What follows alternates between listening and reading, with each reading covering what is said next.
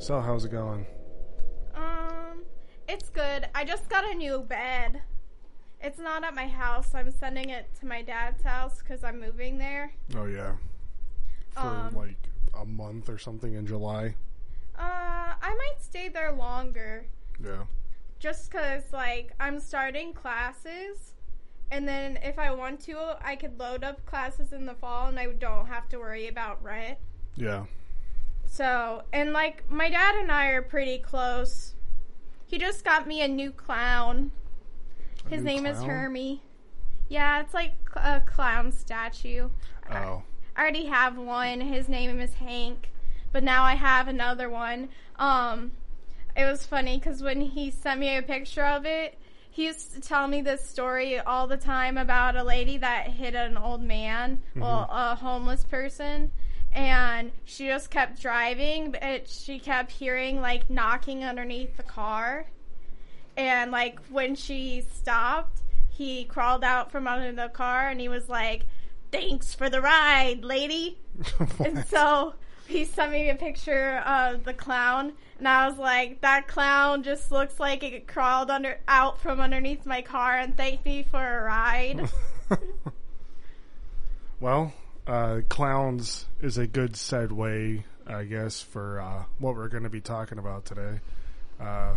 Some of our favorite horror movies. So how do you want to do it? Do you want to list it out, or do you want to just kind of talk about them? I think maybe we can talk about them because I don't think I have a top 5 list. Oh, I'm thinking 10 of our favorite. So you don't even have that? No, I meant I don't have. Or you just can't ranked. put it in a list. I haven't really thought about ranking them. Yeah, I don't, because it's as far as ranking, all that stuff changes. So yeah, just kind of stay away from it. But one of my favorite scary movies is Killer Clowns from Outer Space. Yeah. I just remember watching that a lot as a kid, and it's so campy. Yeah, I haven't seen that in a long time, but I do remember the theme song from it because there was this local, I want to say they were a punk band or something that did a cover of that song. And, I heard that song live from whatever, local punk band it was at the time. And then I watched it after that, but it's been so long, so. It's been a long time for me, too, but I remember the scene where he goes, "I'm gonna knock your block off," and then he just punches his head off, one clown to another. That shit's silly. Yeah, as far as clown movie goes, the only one, I guess I've seen Clown and It, obviously. I think that's pretty... Oh, and Stitches, too. Stitches is a dark comedy, kind of, but I would say out of all of those, I think It, especially the new ones, but I kind of count all of them as the same because it is all the same. Yeah. It's all based off of the same source material. It's just, are you in a more current mood or are you feeling nostalgic, I've only seen the old one. Really? And I just recently watched the old one for the first time. When I was younger, I guess my life was full of, horror movies when I was younger. Yeah.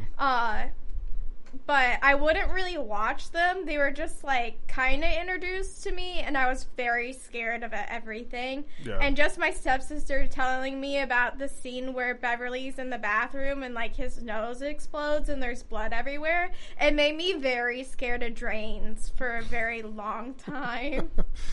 Yeah, well, that's the fun irrationality of being a child, for sure. And it took me until 22 to watch it. Maybe I was 21. That's funny.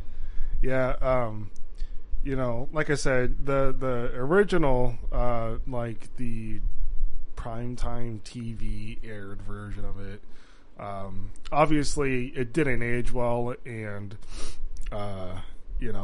the ending was trash. But Yeah. they only had so much to work with because the source material's ending, I guess, isn't quite the same as far as like not being good all the way throughout. So, but yeah, even still, I would say that like it as like between I guess all four of them, since there's a part 1 and 2 of the old one and a part 1 and 2 of the new one, because it was broken up I think over 2 days originally. I think like part 1 released on like NBC or something like that first, and then part 2 was like the next day, and it followed a similar format. But yeah, just like the idea that there's a thing, an entity living underneath this city, and the reason why everybody in the city sucks or has like bad motives throughout their life as far as like racism or fucking child abuse, all the horrible things that happen in it, and like how that's a direct correlation to its existence, the Deadlights. Like the bigger picture of it is what's truly scary to me, because it's just like this unseen evil force that eats children, and they can see it, but the adults are just affected by it because he just like generally sucks the energy out of the city, and that's why people can't see them. And then like that's why in the one film you got the red balloon coming up from behind in the back seat or whatever when they're driving past, and the kids see it, but the adults in the car can't see it. Yeah. So like just the fact that it's such a manipulative evil force is just so fucked to me. Like and I kind of wonder like if Stephen King, when he originally wrote it, had like a deeper subtext to it, like maybe this unseen evil force is his poetic way of calling out, I don't know, like the government or something like that. But then again, he was all coked out when he wrote it, so it could have just been his fucking imagination. But it's just so crazy to me, like how different those both movies are too, as far as the new one versus the old one, because like the new ones are super violent. And, like, the violence is kind of there in the originals, but, like, it's nighttime TV. There's only so much they could do. Yeah. So, but, from there, what else you got? My other favorite scary movies? Yeah. I like, the Evil Dead movies. I think the hilarious part to me is that he keeps going back to the same fucking cabin. Yeah. Yeah, you think he would learn, Yeah, it's like, the curse, it's not going away. No. Your girlfriends are gonna keep fucking dying. Yeah. And then, did you like the Army of Darkness movies? Where he goes back in time and... I don't think I remember them. Oh, well, those are, because you got 1 and 2, obviously, and then after that was Army of Darkness, and I think there was an Army of Darkness too. I don't think I'm not mistaken. I've seen them in like 6 years, because I remember this was after my dad's divorce the first time I watched it. Yeah. And I was like a junior in high school, and we would watch them a lot. But we would only watch like Evil Dead movies a lot. I only watched Army of Darkness movies like once.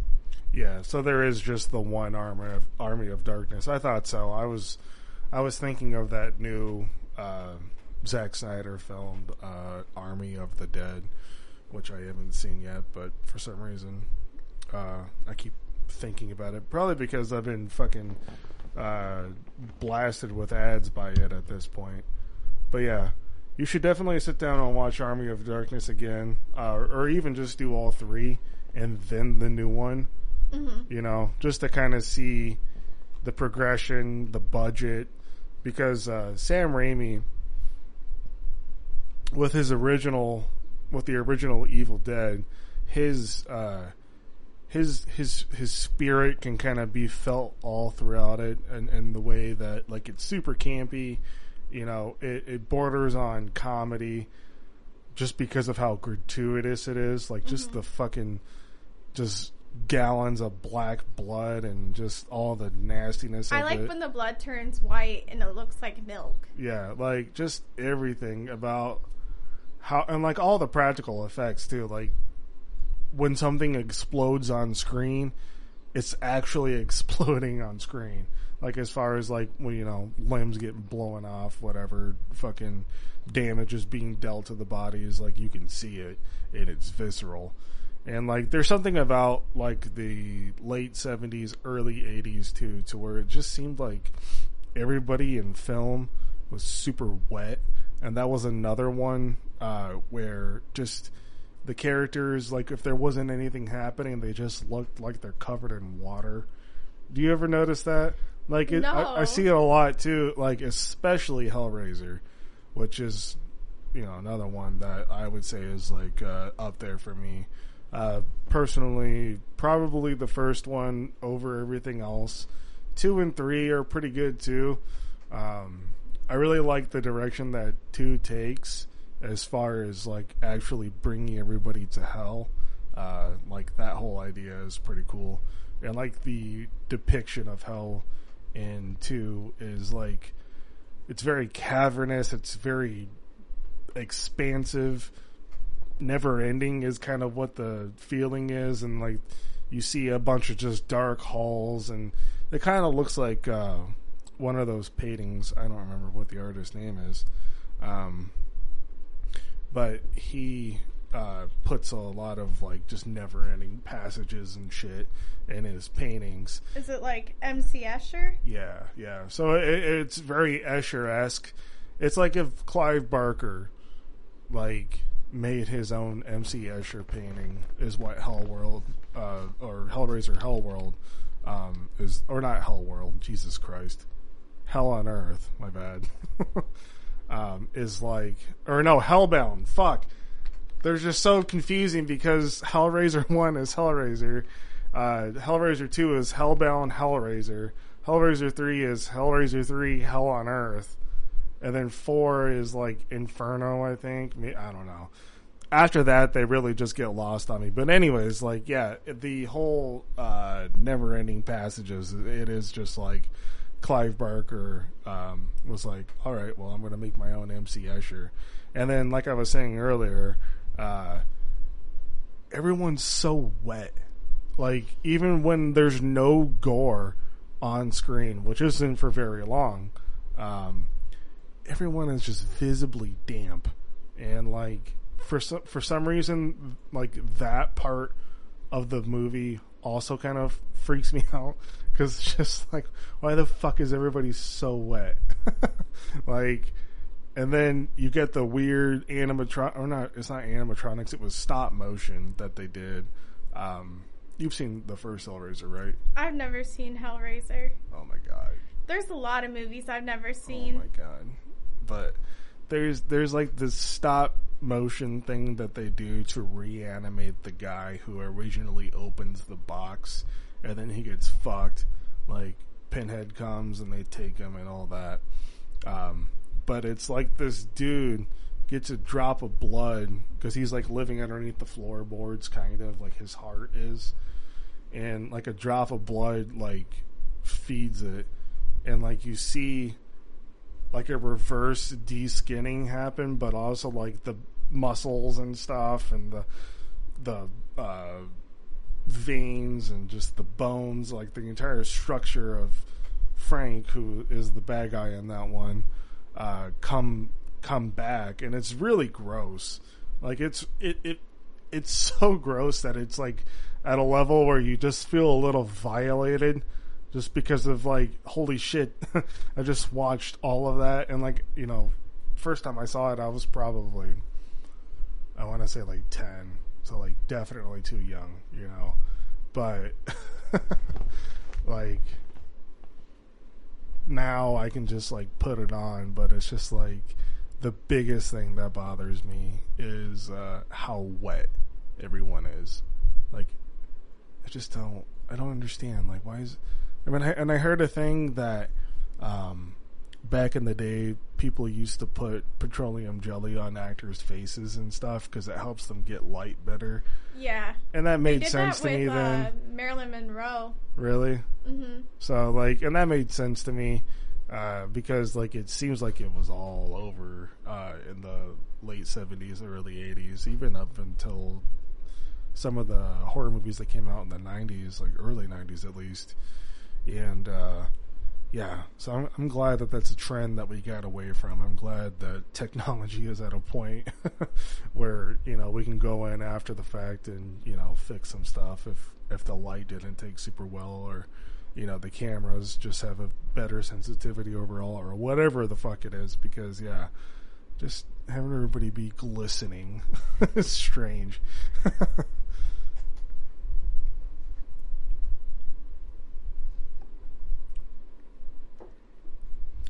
But yeah, from Hellraiser, what else you got?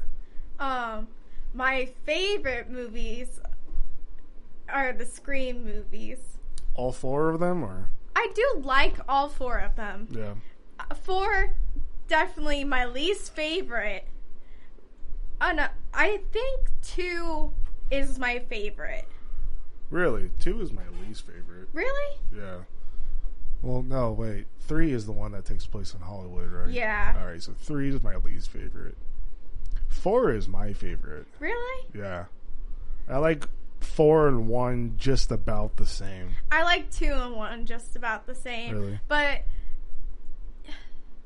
I guess maybe 3 might be my least favorite. 4, it gets shit on a lot, but it's really not that bad. I really think that 4, like, they could have ended it right there. I mean, they should have ended it probably after 1.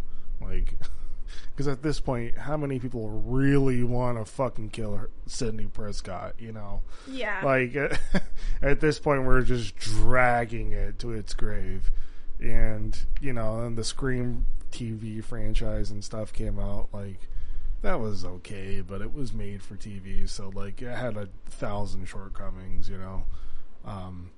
But yeah, I would definitely say 4 and 1 are tied for me, even though I'm aware that 4 and 3 are among the 2 that are, like, the least liked, because Randy's not in them. Well, not only that, but it's just like the way they forced 3 and 4. Yeah. You know, like 2 was a little forced, you know, but 3 and 4 are like, all right, let's find 2 to 3 bad guys and let's connect them to Sidney Prescott. Yeah. For some reason. It was just like very formulaic. Yeah. Like Scream developed its own formula, like that it followed. But that's also what I appreciate about the franchise, is that it does have its own little formula. I mean, it's different because the first one was so amazing because they killed off like Drew Barrymore in the first 10 minutes. And she was a very big actress at the time. She was supposed to be Sydney originally.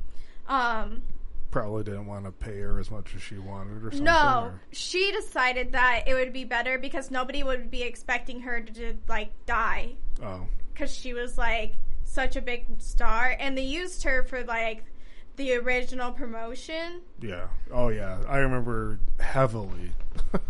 That's what they leaned on. So it was like when it came out and she died in the first 10 minutes, like, you weren't expecting that. Yeah. And you were not expecting the 2 killers at the end, and they used so many red herrings that, like, you were like... They made a really immersive advertising campaign because they're like, they told you there was going to be red herrings and bullshit without you even seeing the movie, which is, like, brilliant on whoever advertised and marketed the first one, because it's like now, like, when they start advertising Scream 5, it's going to be kind of obvious because I'm sure it's going to be the same formula, you know. It like, kind of has to be. Scream 4 mixed it up a little bit, but it was still like 2 killers and they want to kill Sydney because they're connected to Sydney, but like adding in the new characters really was like refreshing. Yeah, I think and it kind of gives it some room to grow, because now we have a new generation of Prescotts, I'm sure. And I'm sure with Scream 5, there's going to be a lot more closing of a chapter or passing of a torch. Like, because I'm sure they're going to do the same shit with Halloween Kills and Halloween Ends. Where, like, I'm pretty sure Halloween Ends is going to end with Jamie Lee Curtis being killed. Because you can't kill Michael Myers, you know? Yeah. So, like, they're going to just kind of keep kicking the can down the road with the Scream franchise, too, because it's, you know...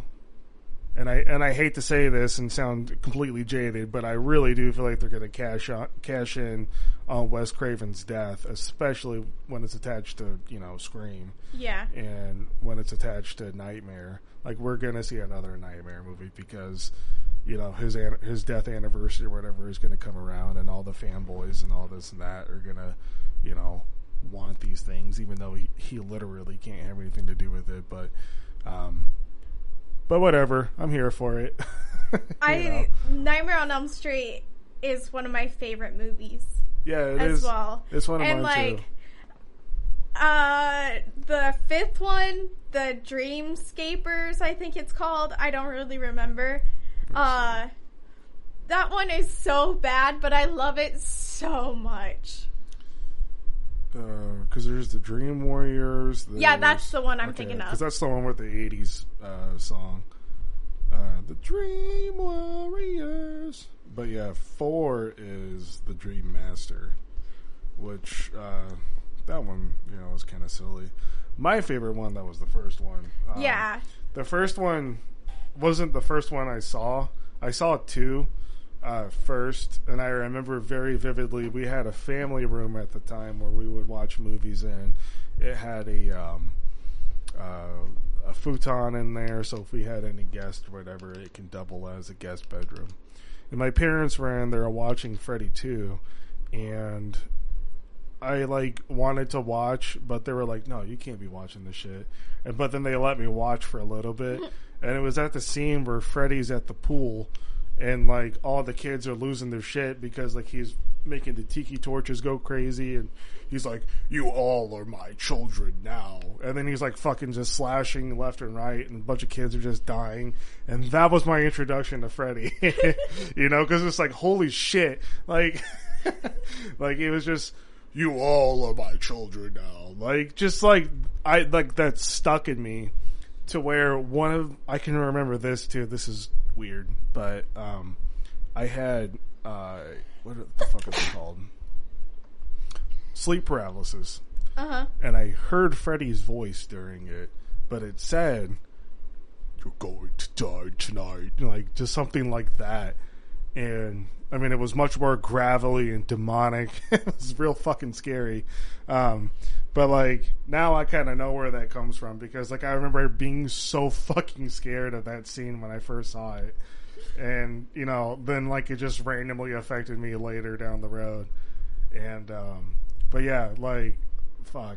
That first one is super scary too. Like I love Johnny Depp in it. Yeah, and like, yeah, that's the other cool thing about it. Like, his death is tight, too. Like, how they shot that death is where so he, cool to me. Sinks into the bed. Do you know how they shot that death? No. So, they literally built a room on a rotating thing to where they could flip it upside down. Mm-hmm. So, everything was nailed down. And, like, in order to get that geyser effect, they just poured, like, thousands of gallons of blood. But it looked like it was right side up because of the way they inverted the shot back. But they built a fucking room to flip upside down. Yeah. Oh, that's so cool. Like, it's so crazy to me. And then, like, yeah, it's such a good kill, too. Like, and that's the thing about the Nightmare franchise in general. Like, there's a bunch of just really, like, creative kills. There's good kills. There's stupid kills. Like, there's the one where, Freddy kills the gamer with the power glove, and that was so fucking dumb. But then there's the other ones. I think it's in Dream Warriors where the girl gets turned into a cockroach. I don't really remember. I don't remember. They all kind of blur together. Yeah, that's the one where they're in the hospital. Yeah, because it's all the kids that have the special abilities Yeah. in the game world. Yeah. The one I really, really remember is like where they're like on strings and like at it's the like top of the tower. Yeah. And he just fucking chops them off. Yeah. And then like because like it's her veins and shit that are the strings. That's a good shot too. Like practical effects, like they just don't fucking make horror movies like they used to. Like, and I love how in this the Scream movies, how much like they reference Nightmare on Elm Street. Yeah. Like when she's like, those movies suck. Yeah. Yeah, they or reference just the first one because the rest of them suck, and he like almost didn't put that in because he was like, that's too mean. But he's like, I also like directed some of the other ones and co-wrote them, so I guess I can say that they suck. Yeah. And that's the cool thing about the meta of Scream too, because like there's tons of references, even like Carpenter is referenced in it outside of them times. just watching Halloween. Like there's like a street, I think. Yeah, Carpenter and she's like, go down to the streets to like whatever the neighbor's house was, and that's the like Cunninghams or something. Yeah, Sean that's what Cunningham. The husband says to the wife at the beginning when they come home and find Casey dead. Yeah. It's like the same thing that Jamie Lee Curtis says to like the kids. Yeah, that's cool. And I like when Wes Craven makes a little cameo as Freddy, as Freddy. Yeah, he's just the janitor. Yeah. And like the fact they got Ferris Bueller to be the principal, that's cool too. I didn't know he was Ferris Bueller. Yeah, that's him. I don't know what the fuck his name is. I just know him from like Parks and Rec. He is the dad to that one annoying sibling pairing. Or not Ferris Bueller, the Fonz. What the fuck is wrong with me? I think he is in Ferris Bueller though. I remember he's not, because he's the Fonz being and the Ferris Bueller. He would have been a little bit older. But he was the Fonz. I don't know how I forgot that. That's like a huge oversight. They also got the girl from The Exorcist. She is a news reporter. Oh yeah. See, and that's cool too. And like, it's like a playful continuity because like obviously none of these universes exist in the same universe as far as these films are concerned. But like you get like the little nods and stuff like that. Mm-hmm. So it's like, oh, in this universe, this one, this is all different. And it's a fun way to pay homage and stuff. Like, and like, I feel like slashers and horror movies do that a ton because you got. I was just watching this documentary on 80s horror in general, and they talk a lot about Italian horror and how those were like the original slashers. That even before the America really started to catch on the wave and stuff, because there was a few films that came out that are called giallo horror, and like they use a lot of neon lights, a lot of focus on the torture and the pain of it, and like it seemed like within that 5 years that those Italian giallo slashers really got popular. Then you started to kind of see it just kind of in American culture. Like the neon and stuff kind of was influenced by the Italians, which is kind of interesting. I didn't know that, but just the heavy use of the settings and all that. Like Halloween, the original Halloween, which is another one of my favorites, has a lot of Italian giallo moments in it, like and it's not necessarily use of neon light, but the dim blue lights and the blacks and the how they created contrast and stuff. Very much inspired by the Italian giallo, so it was interesting. But yeah, as far as Halloween goes, the first one, easily my favorite of the franchise, followed closely by the new one. I like 2 enough. Like 2, if they didn't do the sister-brother story, I feel like could have been a better movie because it takes place mostly in a hospital. It changes the setting, changes like the stakes, but then they throw in the whole, oh, it's his fucking sister that he's trying to kill. And then, like, they make that the thing from 3, or not 3, because 3 is Season of the Witch, which has nothing to do with Michael. So they do it from 2, 4, 5, 6, and I think they even keep it up until H2O. Or maybe they have it in H2O, I don't remember. And then Rob Zombie's Halloween's we won't even talk about, because fuck those movies. Fuck anything Rob Zombie does. Yeah, like, fuck that guy. But, anyways... You know, then 2018 came around, and, you know, initially I fucking hated that movie. At first, I thought it was a huge ripoff because I thought, and I don't know, maybe I was just having a bad day. But, like, I just really hated all the callbacks from the first one. But then I realized that I needed to shut the fuck up and just realize that this is Halloween for a new generation. So that's kind of why they shoehorn those callbacks. Like, you've seen the original Halloween, right? I still have it. I have it at my house. My TV just doesn't work, so I can't watch it. Well, that's going to have to happen the next time, or we're not going to do this. But, so in the original Halloween, towards the end, Dr. Loomis, which is the guy who took care of Michael after he killed his sister when he was a kid up until another callback to Scream. Yeah. And... he shoots him 6 times off a balcony. Then he looks over the balcony and he's gone. And that's where the movie ends. Something similar happens in 2018, but it's Jamie Lee Curtis gets knocked off the balcony and Michael looks over to see if she's still there and she's gone. And then there's another thing in the first one where Michael's face comes slowly in the camera from the shadows and like creeps up on Laurie. Then they flip it with 2018, which pissed me off, and like it still feels kind of lazy. I'm sorry, it still feels like such a cheap thing.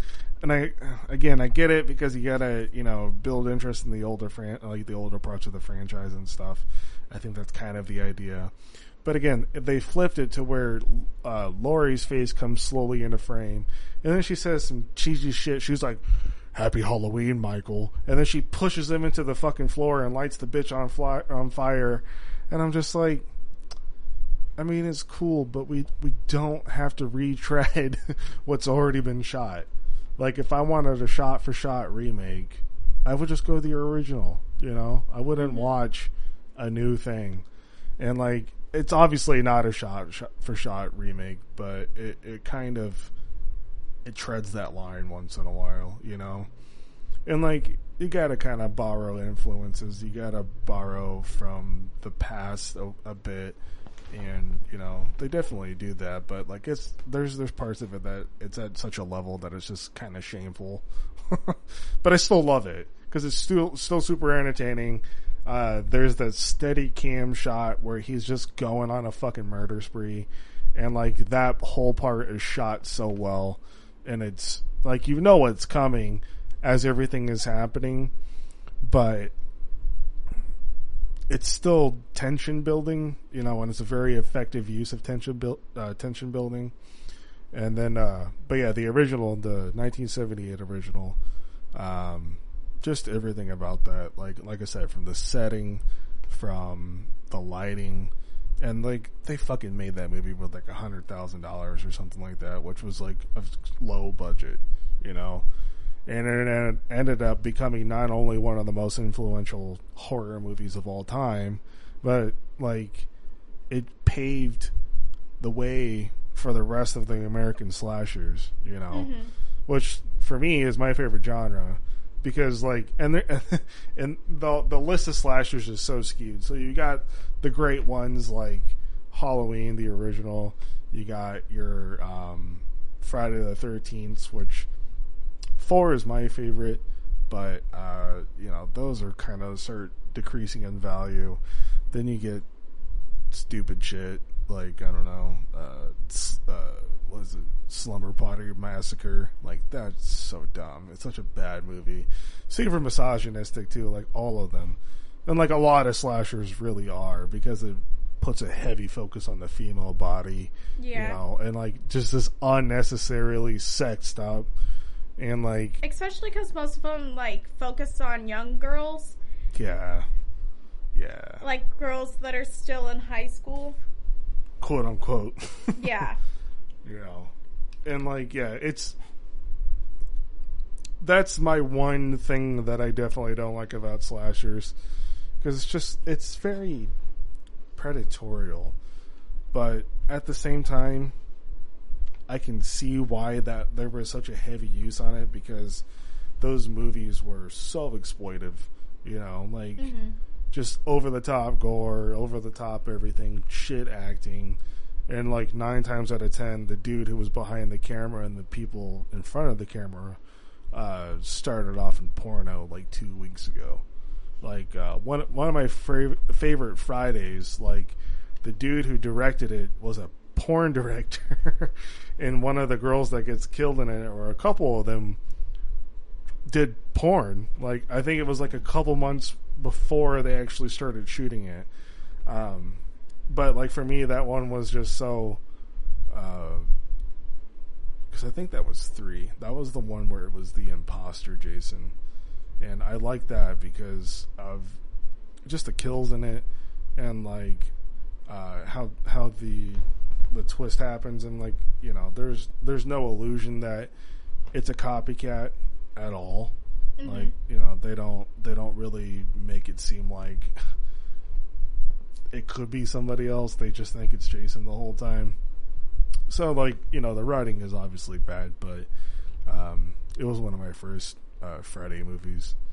But yeah, just kind of talking.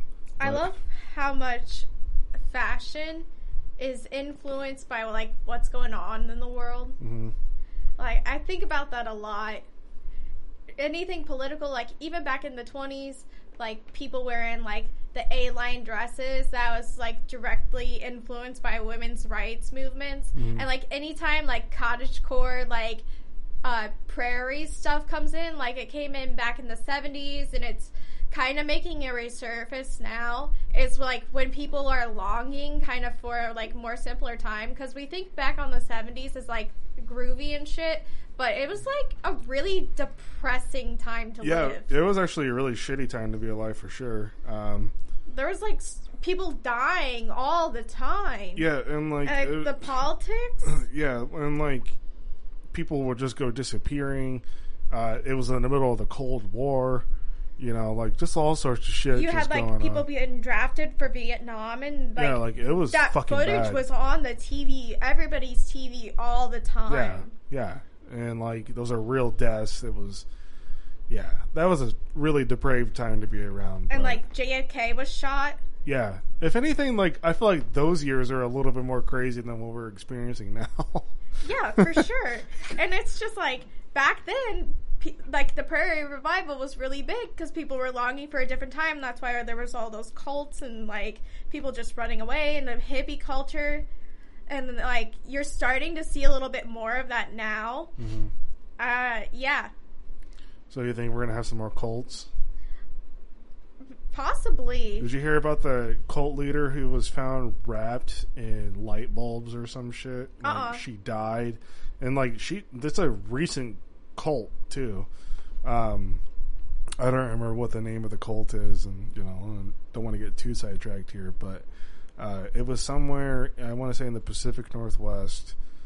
They found her body wrapped in Christmas lights, heavily decayed and stuff like that, and she was in like the back of like I think it was a station wagon or something. I don't remember for sure.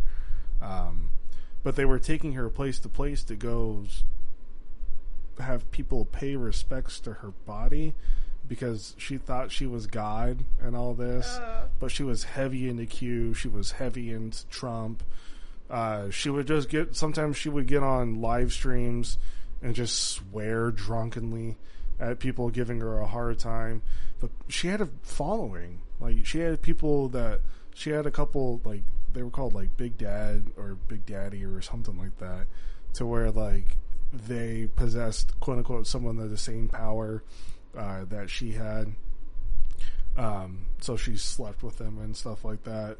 And she was also doing like a bunch of anti-gay rhetoric and then going and having bisexual sex, you know, with a man and a woman. And it's just like real strange lady. I don't have all the information. I heard about her a few weeks ago and I was just like, what the fuck, man? Like, so maybe that was like one of the starts to what's to come as far as cultism. Well, you're seeing it a lot with like the last election.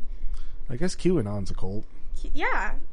And it's sad. And these parties that represent us, Democrats and Republicans, are becoming cults. Yeah. Yeah. It's getting scary. They're just really big cults. But like and they're about to start a third, well, they were trying, or I don't know, they might be still trying to start like the third party of like Trump, pro-Trump, like even more far fascists. right. Yes. That's the word you're looking for. It's fascism. I just fuck. I don't have a ton of faith, you know. I would rather just see a bunch of hippies not killing each other, not starving each other to death, as opposed to whatever the fuck could be on the horizon, you know? Like, ugh. Speaking of cults, though, cult movies, you know, I don't really have... I'm trying to remember what it's called. Nicolas Cage was in the remake, but I only... Yes, but I only liked the original. Yeah, the original, like, the original fucks. I will say that. It's just like a musical horror. Yeah, I love it. Yeah. And it was, like, mostly in the daytime, too, which is pretty tight. Cause I love daytime horror. Yeah, there's not a ton of those. Another good example of that is Midsommar. Another amazing movie. Like, and there's so much, like, the pageantry of it, and the way the pacing is, like, it feels like it takes forever, but that's only because I think, you're just staring at a bright yellow screen for 3 hours. Yeah. And I think that's entirely on purpose on Ari Aster's, his directorial ability,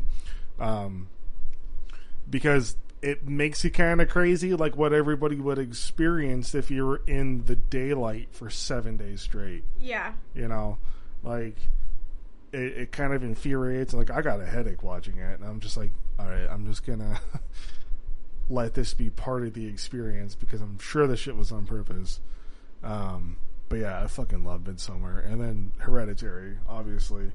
That's another one of my favorite horror movies of all time, which was surprising because that shit came out like 2018. And that was not like a good time for movies. No, it wasn't a good time for movies, and it really hasn't been a great time for horror really since early 2000s, because like there was a huge resurgence with the teen slasher and stuff like that. So like the horror movies we were getting felt very hit or miss, like you get one every so often sort of deal. Yeah, there's like what are the ones that are like Us and the other one? Oh, Us and Get Out. Yeah. Yeah. Like political horror. And like horror. Just more in-depth horror, like Ari Aster's movies. That's how you say his name? Yeah, Ari Aster. Yeah. They're just more in-depth horror. Like, those ones are the ones that are like the new ones that are good. Yeah, and they're typically slow burns too. Get Out, you know, was another one that I really, really like. I wouldn't say it's at the top of the list though. Just because like I feel like it's kind of kind of suffers the same thing like the first Scream suffers from. It's like once you see all the twist, you know it. Yeah. It's hard to rewatch something with a twist because it's like part of the excitement of a twist is, you know, the experience experience first time. before you find out. Yeah. And you know, for me, it doesn't have a ton of rewatchability for that. Same thing with Us. In fact, I thought Us was not really that awesome. You know, it was like, it was okay. Just a real weird plot device. I thought, you know, having these people, these doppelgangers, live underground. Like, how the fuck hasn't anybody found out about that? Yeah, like scientists and like people that study the earth. Yeah, like independent science and stuff would have definitely just stumbled across some shit like that. And there's no way you can have, was it 350 million people live in the States or something like that? There's no fucking way that you can have that in every city. The infrastructure that goes into building those kinds of facilities is ridiculous. Someone would see, you know, like that to me was just a little bit too far-fetched, unless like those tunnels and stuff existed since the history of America started, which begs the question, and they, like, why? Erased it. Yeah, like I said, it begs the question, like, why does this exist? Why are there doppelgangers? It's very... It should have been a little bit more supernatural, I think. It should have been... But it's The Gallows. Did you watch that one? Yeah, I've seen The Gallows. That was that's so the bad. One that takes place in the theater or whatever. Yeah. There's a found footage film, too. And typically, like, there's some good, you know, found footage out there. I don't really like that genre. You don't? Like, the Paranormal Activities, the Blair Witch, I don't like those. I like the Blair Witch only because I have a connection with it. Because I thought I was a badass when I was a kid, and when it came out, like, 99 to 2000, 2001, something like that. I was 2 or 3 years old. I was watching it, and like I was just like, oh man, this shit's not even scary. This is just dumb. It's a dumb found footage movie. I was being a little snobby ass kid, and like, but like deep down, I knew that it scared me. I was just talking a bunch of shit, and what was the first like scary movie that you've ever seen? The first one was Nightmare 2. I guess front to back, first one. Yeah.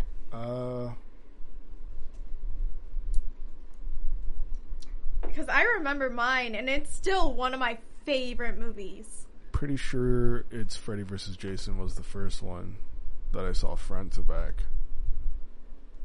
Mine was The Orphan. The Orphan? Yes. The twist in that movie is really good. Yeah. I just thought it was weird that she wasn't an adult. But did you know that happened not too long ago in Indiana? Yeah, I did hear about that story. Yeah, I just thought the whole adult part of it was strange because the character's presence doesn't speak adult at all. And then again, like there's people that just look super young and probably always will. But like, I don't know. It was a good enough movie. And especially for the time, because I mean, like, you know, I guess there was like some other like decent horror that came out, like The Village came out around the same time, I think. One of my other favorites, I feel like, from the same time as Jennifer's Body. Yeah, that's a good one. Yeah, I like the demoness aspect of it, and just kind of. They just kind of went for it, I feel like. As far as the gore, as far as the subtext, like I did like that. You don't see a lot of like women killers. No, like the only ones I could think of is Jennifer's Body, and Pamela Voorhees.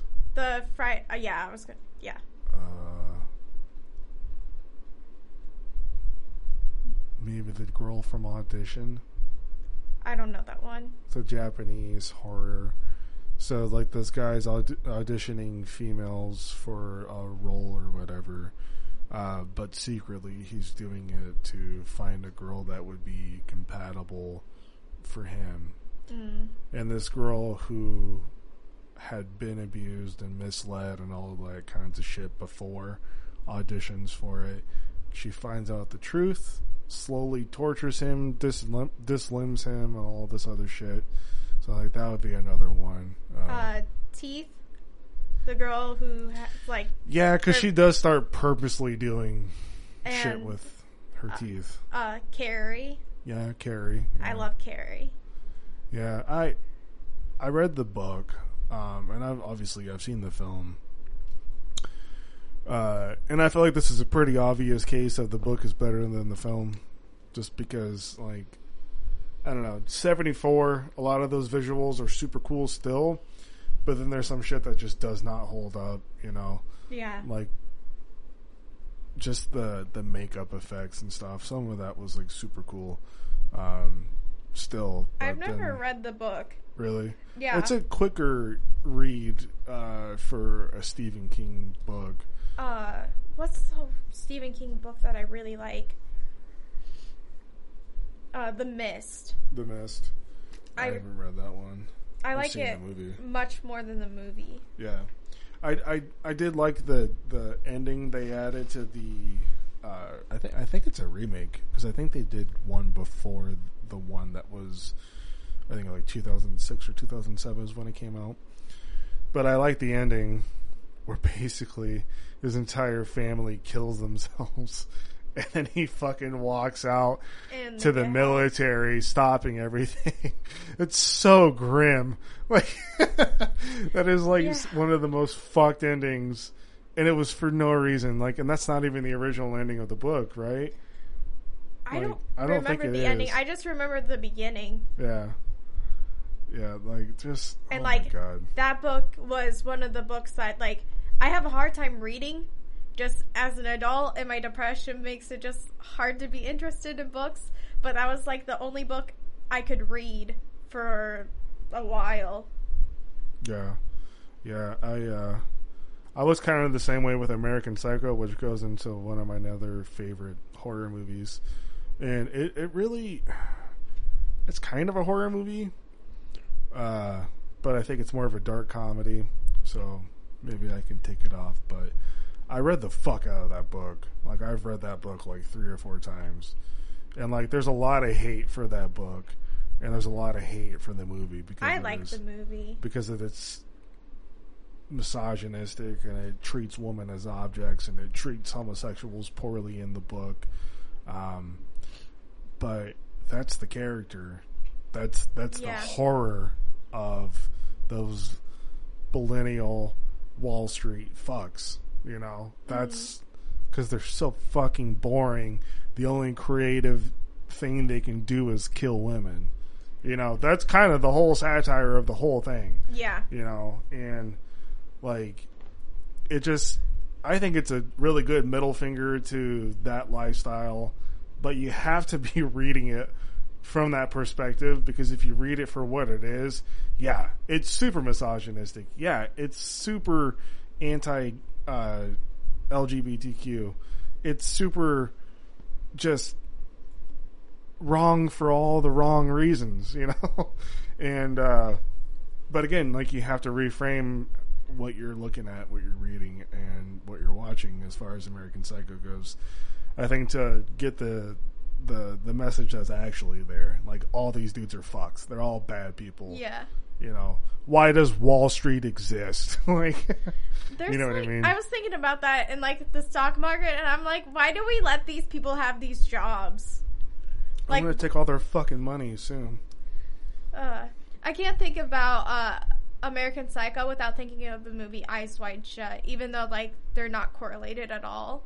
I've never seen that movie, but I hear it brought up a lot. It is a very good movie. It's not necessarily a horror movie, but it does deal with, like, the occult just a little bit.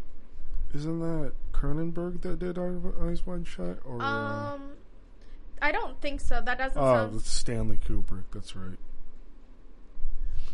Oh, I think part of the reason why I avoided it is because of Tom Cruise. Yeah. I don't like Tom Cruise. He's pretty good in that movie, though. The movie's really good. Does he do a lot of running from explosions? No, there's no explosions. Because every other movie with he Secret does. Society. So yeah, like, and I've seen clips and stuff of it. It looks like a real cerebral kind of fever dream kind of movie, right? Yeah. Like, you're not really sure what's going on the whole time. Like, I definitely, I'll watch it. Because, like, I've heard about it a million times at this point. Mm-hmm. It's just, yeah, Tom Cruise is just keeps me at bay because Scientology? it's just his film presence. Like, he just, even in his movie, he comes off arrogant. Like, Yeah. you can just read it in his acting. Did you hear about, like, him yelling at the crew for breaking COVID restrictions on the last movie he was in? Yeah, He, and like, that shit was just for publicity. and it was, like, way too much. Like, he should not have been, like, screaming at them like that. Yeah, he's just a fuck. Christian Bale did the same shit on the set of Terminator, where, like, the lighting guy kept fucking up or whatever, and then he just blew up on him, and someone recorded it, and you know, he at least apologized, but I hear he's terrible on set too, just from, you know, the sources out there that you could read on the internet. But yeah, American Psycho, as far as the film goes, like, I would say objectively it's a bad movie because the pacing is weird, the acting is a little weird, some of the set pieces are just real stale, you know, but because of what it is and because of my attachment to it, because I got into it in high school, which is a super inappropriate time for a young male to be reading those books and stuff. Because you don't really understand it, you know, like, it's like you're just seeing it kind of for what it was, and then you have to kind of, you know, just have discussion about it to kind of see the other sides. But They do show young men very misogynistic things and don't really explain that they're misogynistic. they don't explain that it's misogynistic, and they don't That it's wrong to view women. Yeah, but, like, that's also not the artist's, you know, responsibility. No, I'm definitely blaming society for not, like, teaching men to respect women a little bit more. Yeah, like, that shit, like, the fact that most women don't feel comfortable walking on a street at night, if not all women probably don't feel super comfortable doing that shit alone. Like, until that changes, then, you know, we can have a different discussion. But I just, you know, it just sucks. Like, I don't understand, you know, why us men just blow. But, like, that's also kind of the reason why I like American Psycho so much, because it's like, hey, men, look how fucking awful you are. Yeah. And it was directed by a female director, you know. She took creative liberties. Mary Herron, I think was her name. She took creative liberties with the book or whatever, and she kind of, you know, rearranged stuff to where it fit better. And, like, she did some nods as far as the musical stuff that Patrick Bateman talks about. Because in the book, there's like 2 or 3 chapters that are entirely about either Whitney Houston. There is a Huey Lewis chapter, I'm pretty sure. And there was one other band. It might have been Genesis. Yes, it was Genesis. So there's 3 entire chapters in that fucking book, and they're like 30-page chapters that are entirely about that. And so, like, I thought it was kind of cool how she just condensed it to the killing scenes and stuff like that, or to kind of help have some dialogue in a scene, basing it around music. It makes it feel kind of real. But yeah, I just really like that movie because, you know, I need to read more. Yeah, I do too. Like, there's so many books that I start reading. Mm-hmm. Like, I started reading one of Clive Barker's newest books. It's called A Scarlet Gospel. Because he's a writer first. He's a novelist first, then a filmmaker, and everything else second. And he's continued on with the Hellraiser franchise. Obviously both through film and books, but more so on the books in the last decade or so. And I want to say like 40 pages deep or something, and it's like a 700-page book, and I was like, well, this shit's so edgy. Like, do I really want to put 12 hours of my life into how goddamn edgy everything is that I'm reading? Because it was just like such an emphasis on the evilness and the gore and stuff like that, and I'm just like, I don't know, maybe Clive Barker's a better filmmaker than he is a novelist, just because like reading all those terms over and over again and makes you visualize it, but it makes me for some reason visualize things times 10, so it just made it just took me out of it. But before that, I listened to, this is completely unrelated from horror, I listened to a book from Dr. Carl Hart, audio book on, what the fuck is this, Audible? Yeah. And, Audible, if you're listening to this, sponsor us. Yeah, no shit. Please. But I was listening to Drug Use for Grown-Ups, just talking about, the liberties and stuff that are taken away because mostly all drugs are illegal, when like that's literally flies in the face of liberty. But yeah, that was the last thing that I listened to / read, I guess. But before that, I haven't read a book in like a year. Really? I started Pride and Prejudice and I didn't really like it. Yeah. I might finish it just because I own it and like I need to read some of the books that I own. Before that, it was Neil deGrasse Tyson's book, like Astrophysics for People in a Hurry. I read that like a year ago. Yeah. But that was like the last book I've read. Yeah. Yeah, I got a list here, and like I wanna give A Scarlet Gospel another chance. No, I reread another book after that, and it's one of my favorite books, but I can't remember the title very well. Let me do a quick Google search. I think it's called Every Time I Find the Meaning of Life, They Change It, and it's about philosophy, and it's like this guy writes about all these philosophers and like their different ideals, and that's what he studied in college, and like he writes about how it impacted him, like learning about it in different times in his life. Mm-hmm. Yes, every single time I find the meaning of life, they change it. Wisdom of the Great Philosophers on How to Live by Daniel Martin Klein. Okay. Good book. Yeah. I read a couple philosophy books, especially in high school, and I read that DMT book too a little bit. I just would skim that book. I didn't really put a ton of time into it, but yeah, before that, like I haven't read. So yeah, that's something I want to get a little bit more into.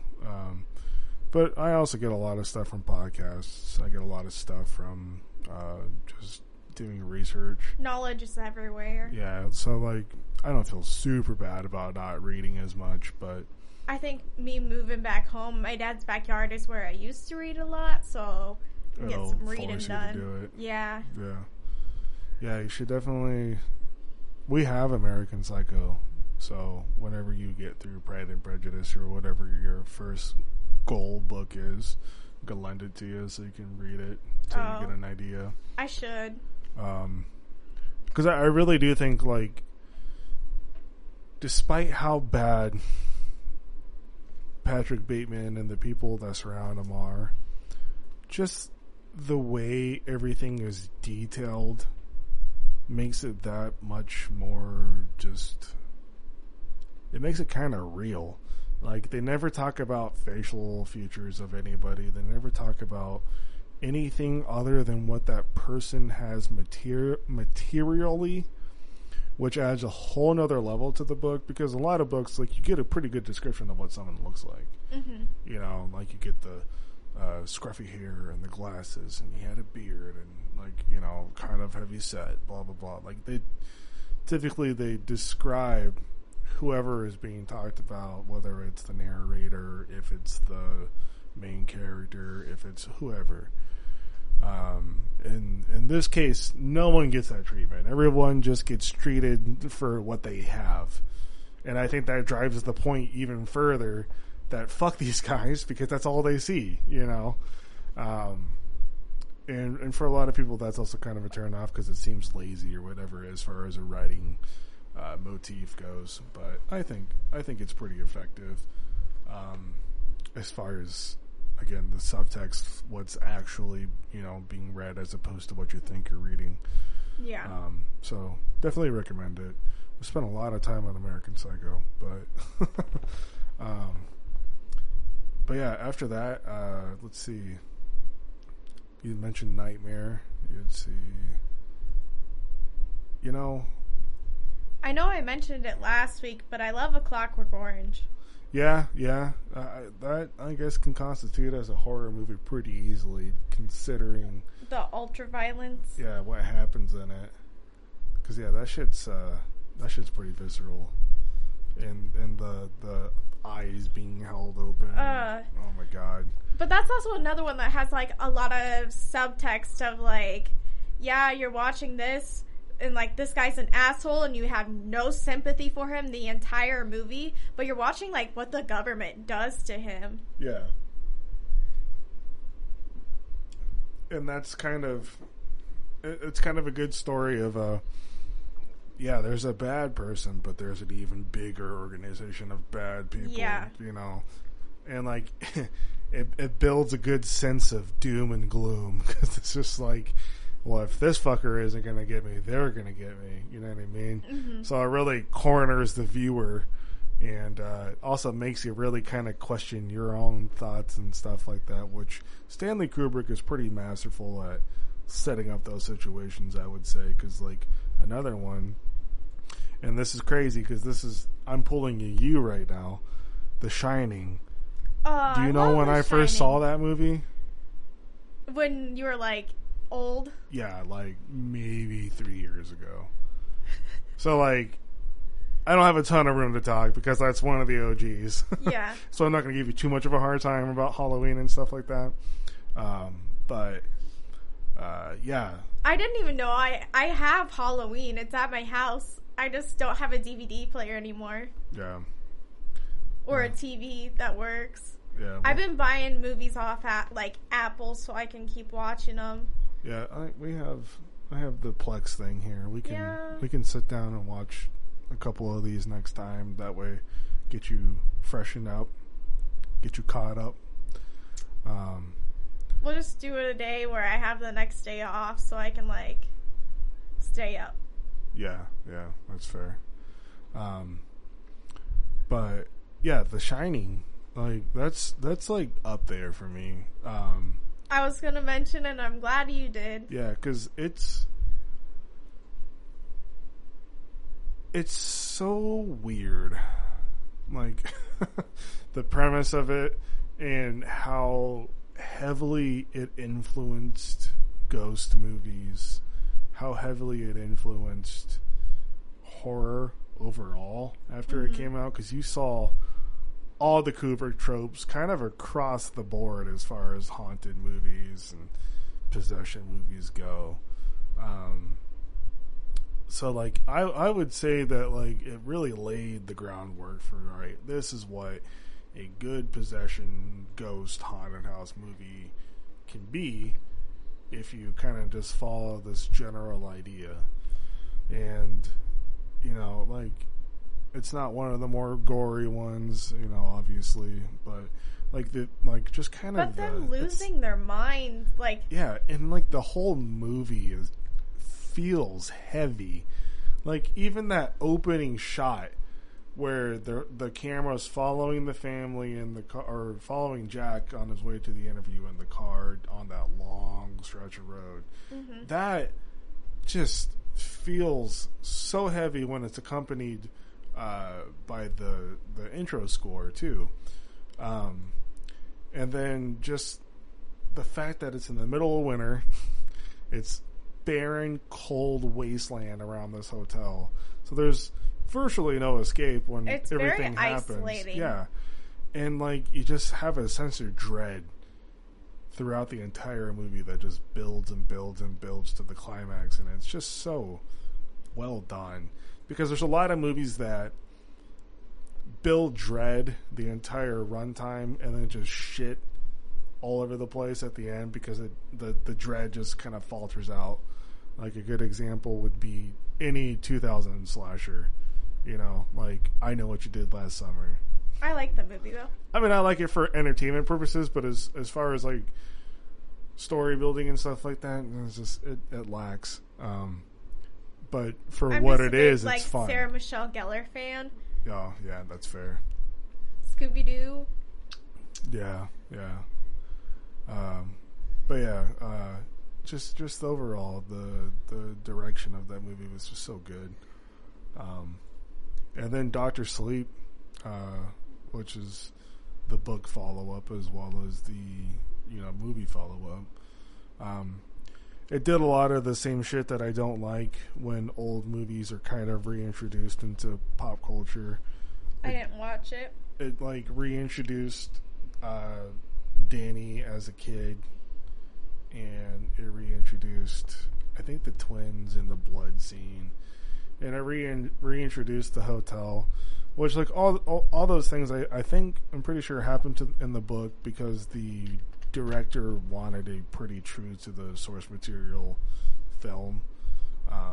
He's the same guy who did The Haunting of Hill House and The Haunting of Bly Manor, if you've ever watched those shows. I've seen a few episodes, but I haven't seen a lot of it. I thought they were pretty good. I think Hill House is better than Bly, but yeah, so like just the pacing of it is super good. But yeah, it pulled Halloween 2018 or Jurassic World, where they just rip off an idea from before, Yeah. So, and again, it might have already been in the book, so it's just coming from the book. But as far as like what everything looked like, and it's just, I don't know. I feel like sometimes we can right around doing that. And I know it's fan service in some respects, but you just see a lot of retreading of the same shit in Hollywood, Like, yeah. I mean, all these horror movies end up just becoming clones of each other, like Halloween inspired a bunch of other shit. Before that was Black Christmas, which I recently watched. I don't know what that movie is. It actually predates Halloween by a few years. It's a slasher. It takes place in a sorority house. And this is kind of up there for me, too, just because, like, it is a kind of unsettling film. It takes place during Christmas. And for some reason, they're still all in the sorority. I don't remember why. But it's got this killer who has been calling and harassing, and like it kind of builds up to the first kill. It kind of builds up to the first kill pretty well, because there's like a sense of like, oh fuck, something bad is going to happen to these girls, and then they don't give you the kills right away like some movies do, which like it can work and sometimes it doesn't work. But yeah, it really unsettled me when I first watched it, though, because there's a part where the killer calls and just has like this full manic, psychotic episode on the phone where he goes from talking like a child to screaming, and there's something super fucked about that. Like unsettling? Yeah, because it's like, could you imagine getting that call? Which is like, no. Oh, mommy's home and getting in. Like, it's just like Yeah. Fuck that, you know, like whatever that is, I'm calling the cops, bro. Get the fuck off my phone. But yeah, and then like obviously he just kills a bunch of fucking sorority girls, and there's a final girl, and you know then it ends, or does it? But yeah, that one's up there for me. Not as memorable though. I think mostly because I wasn't paying that much attention. It's probably mostly my fault. But yeah, I really enjoy slashers, if you couldn't tell, just generally. I enjoy them, and I also feel weird whenever I watch them because I feel everything that, like, I know I was watching Scream 2 today, and I noticed that, like, every single time somebody gets stabbed, like, I feel like a chill go through my body. Yeah. I'm just like, I hate that, but I love it at the same time. That's like, are you like empathetically, what's the word? You're empathetically masochistic because you kind of like it, and you're feeling these things empathetically. You know, like, like I guess so. That'd be like a good like death metal song, or like a horror movie premise or something. Someone that is a masochist, but through other people's pain. So it's kind of sadistic, but like not the same, because like It's you just see like, what I'm saying? I can feel pain, like the pain of the people, and it just like is so. I hate it, but you kind of like it. but I kind of like it. You're like kind of into it. Like, this is cool. It's just like, why do I feel like this? Yeah, I mean, but I hated that when I was watching Gerald's Game, cause like, where the guy's arm slides off or whatever. well, it's the girl. Because she's, like, on the bed. Yeah, when her, like, arm slides off, I could, like, feel that. And it was, like, a long scene. I was watching with a friend, and he fainted. Yeah. That was kind of funny. Yeah. I don't think I've seen Gerald's Game all the way through yet. I'll have to check that out for sure. But I would say my all-time favorite horror movie is the original John Carpenter's The Thing, which technically isn't an original but it's original to what The Thing was before, because before it was just like this alien in a spacesuit punching people across the stage, and it was all black and white, real weird. But the remake, I guess, is what it technically is, the first one, even though it's not canonically, it doesn't matter. Anyways, just the practical effects of all of it. Again, the sense of dread, not knowing who you can trust the entire time. Because, like, have you seen it? No. No, I didn't think you have. At the beginning, they set the stage for just, you don't really know what's happening. Just, it sets the stage for uncertainty, you know. You can't escape because of where they're at. They're like at the very fucking top of the northern hemisphere. Super cold, obviously, surrounded by miles and miles of just ice and tundra and blizzards.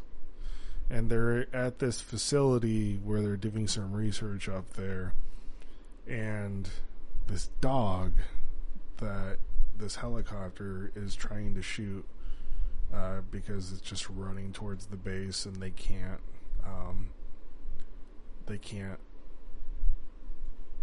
for whatever reason let it go in there, and ends up carrying this parasite, this alien parasite, that came from the spaceship that they discovered underneath the ice. Mm-hmm. And it takes the form of whatever it attaches to, and like you don't know it until it's too late.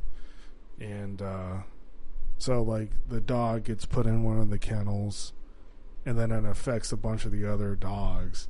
But before that, someone off screen gets, I guess, infected or taken over by this alien parasite.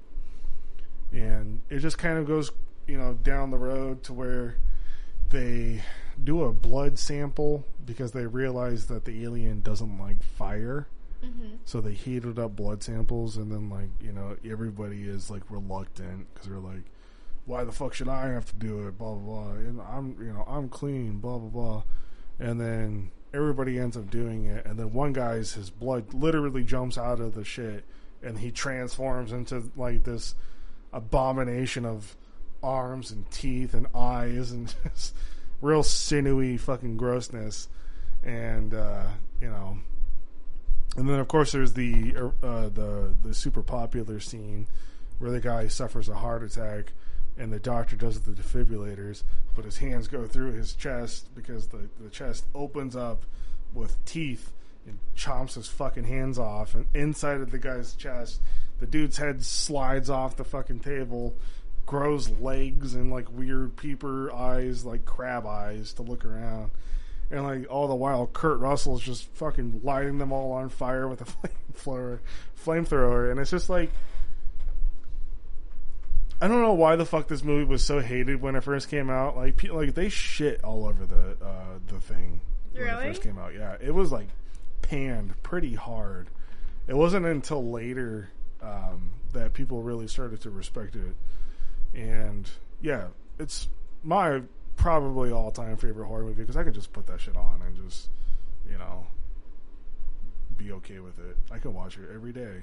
I don't, but I could because I have gone long stretches of just watching it, once a day. And, but yeah, that shit's just just everything about it.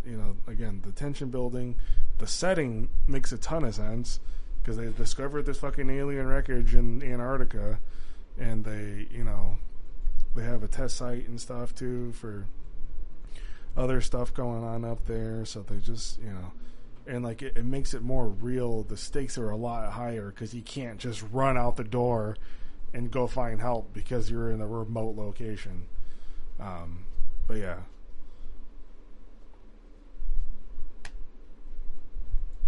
I'm going to take that thing away from you. Please do. Grounded. We're both grounded.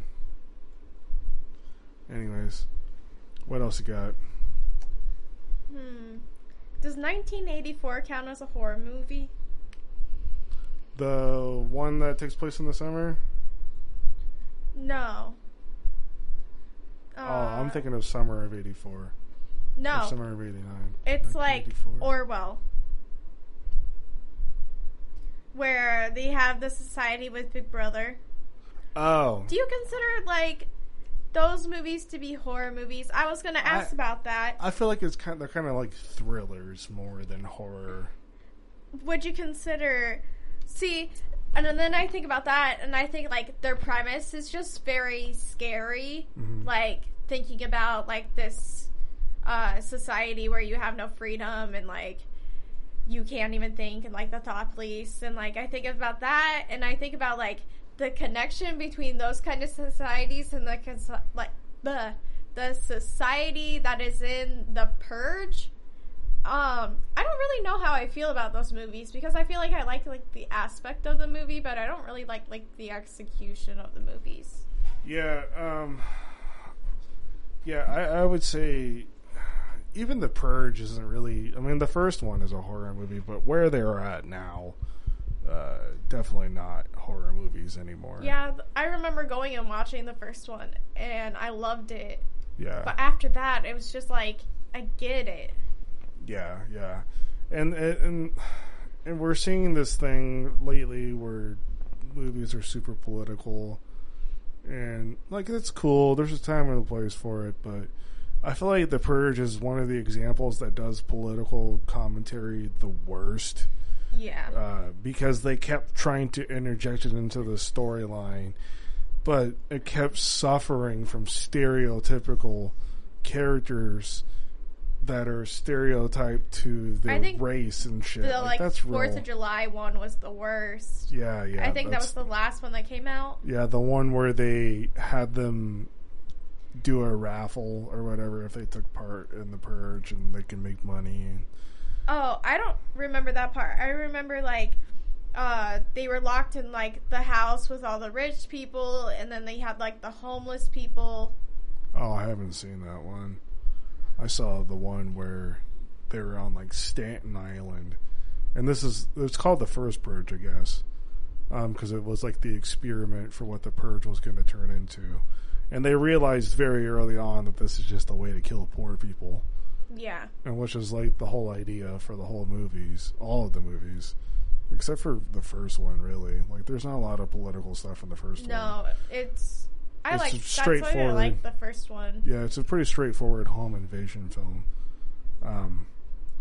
But like the perspective on it makes a little sense, like how the movies progressed, because the first one is a obviously well-off family that has all these security precautions for when the purge comes because they're prepared for it. It's just the one time shit doesn't work is when a bunch of people die. And, you know, that's just kind of what the whole idea is there.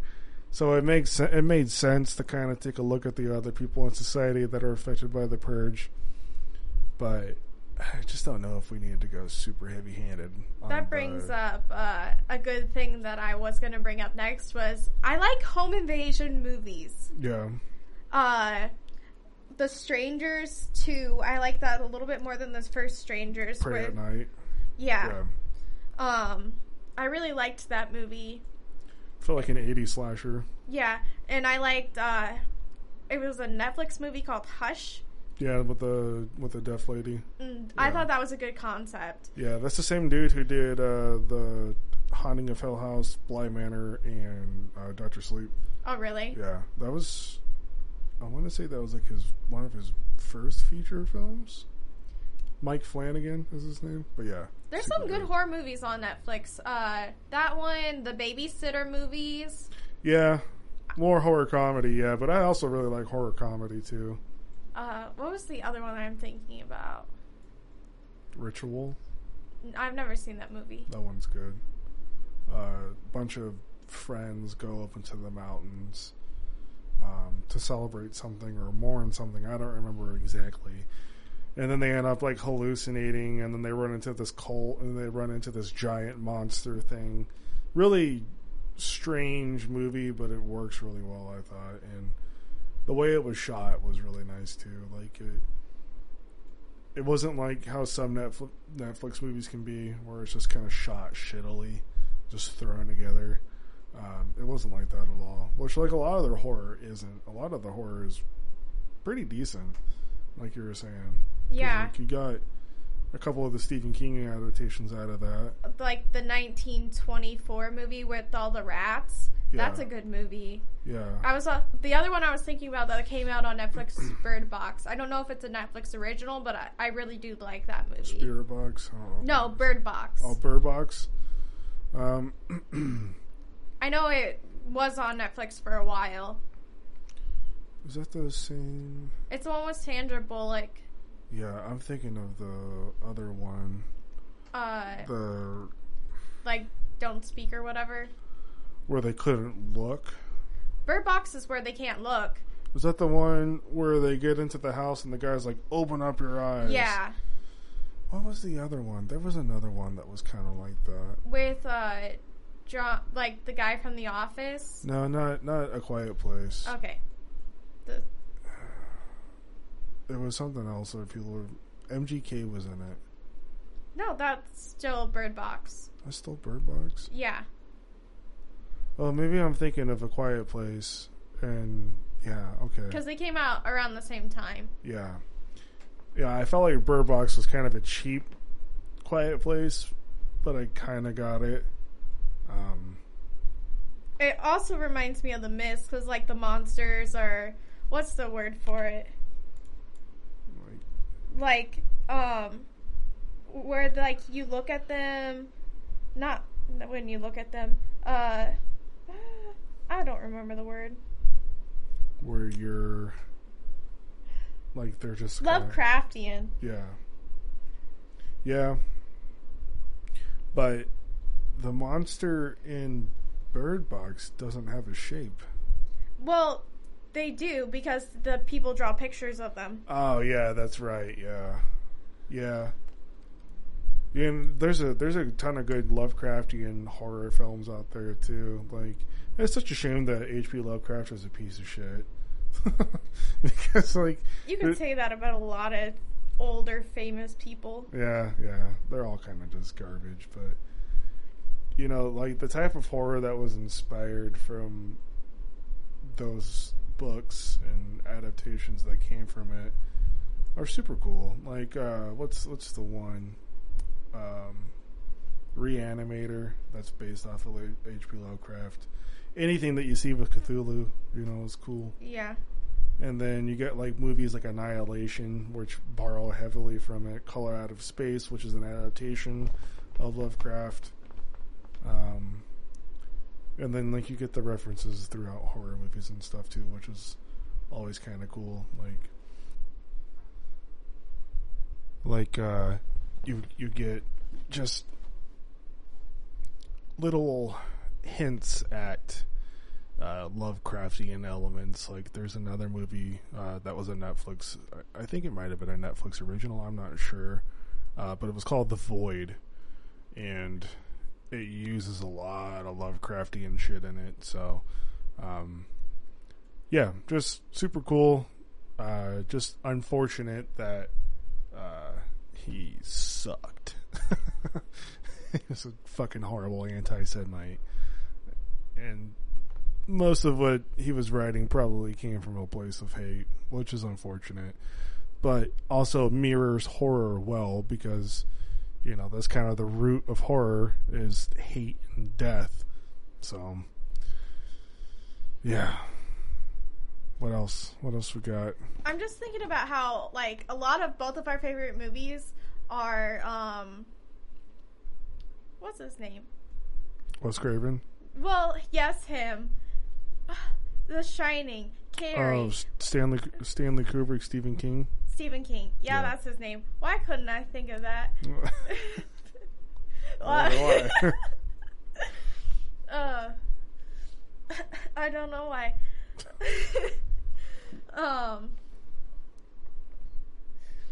But Stephen King, he also has Gerald's Game, which is another one of my favorite movies. Cujo. Have you ever seen Cujo? Yeah, that's another one of the books I read too. I just think his adaptations, like, they're good, but his books are just so much better. They're very detailed. Like, the monsters that are in the mist in the books, like, he describes them, and, like, it's just entrancing. Yeah.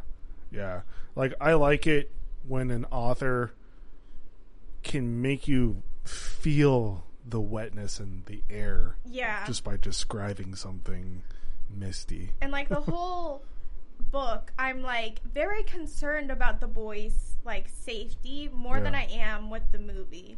Yeah. I mean, and to be fair, really you have a lot more time to develop a character in a book. That's why, like, I feel like adaptations, I don't think they should be turned into TV shows, because TV shows get cheapened pretty quickly. But they should be turned into several movies instead of just one. Yeah. You know what I mean? Because, like, a lot of these film adaptation or book adaptations turn into, like, let's cram a bunch of shit into 2.5 hours, you know? And then it starts to become real jarring, real confusing, especially if you didn't read the source material, you know? And that's kind of the one thing that they all kind of suffer from. Unless we're talking about some of the newer adaptations. Because even Rosemary's Baby, which is another adaptation, but there's parts of that too where, I mean, it's a horrifying movie and it's effective, but there's parts of it that are just left out, and it does the story a disservice, you know. I've never seen it. I just know, like, what it's about. Yeah. That's probably one of the most horrifying things that could happen to you. And then also finding out that everybody around you was lying the whole time. So that does a lot to make people paranoid, I'm sure. Because like even her fucking husband was lying to her, you know, like he was in on it too. And then at the end, you know, she makes the choice to raise the kid, which is cool, but it's just so grim. Because now she has to live with the fact for the rest of her life that all these people manipulated her and put her in a position to have non-consensual sex with Satan and then spawn the son of Satan. Just for all these old fucks to get more money or get roles in Hollywood or whatever. Just real dark. But it's not inherently misogynistic like most horror kind of from that time period was.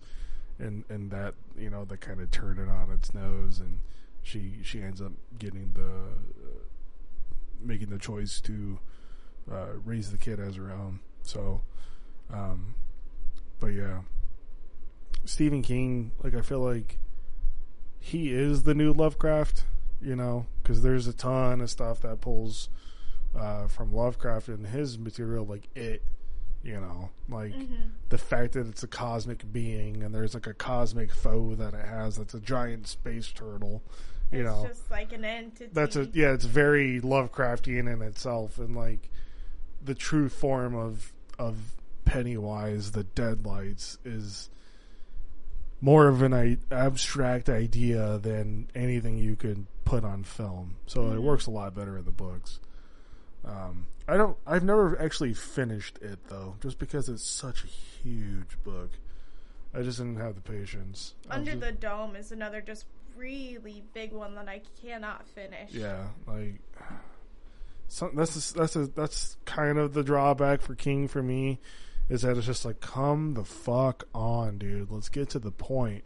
Like, I understand we need to flesh out these people, their environment and stuff, but there's a better way. I got a life, man. But, you know, yeah, so I think, I mean, other than like Texas Chainsaw, that's the only one I didn't really talk about. Do you have anything else? I feel like we kind of skipped over Jennifer's Body. All right. I like how empowering, like, she just is like the demon that Jennifer Aniston played. Jennifer Aniston. Every single time I think about that movie, I think about Jennifer Aniston just because it's Jennifer's Body, but it's Megan Fox. Two completely different people. Yeah. She might be like the Jennifer Aniston of her. I mean, Jennifer Aniston is the Jennifer Aniston of her generation. Yeah, she just, there's nobody else like her. No. But I could say the same thing about Megan Fox. Megan Fox is just like, she's so shit on. And she doesn't deserve it. Yeah. That movie was mismarketed. It should have been targeted towards like the same audience as Mean Girls, like young girls, because girls watch that movie and they feel empowered as fuck. Yeah. And that's what I was saying. Like, that's one of the few examples of something that it does empower the female characters.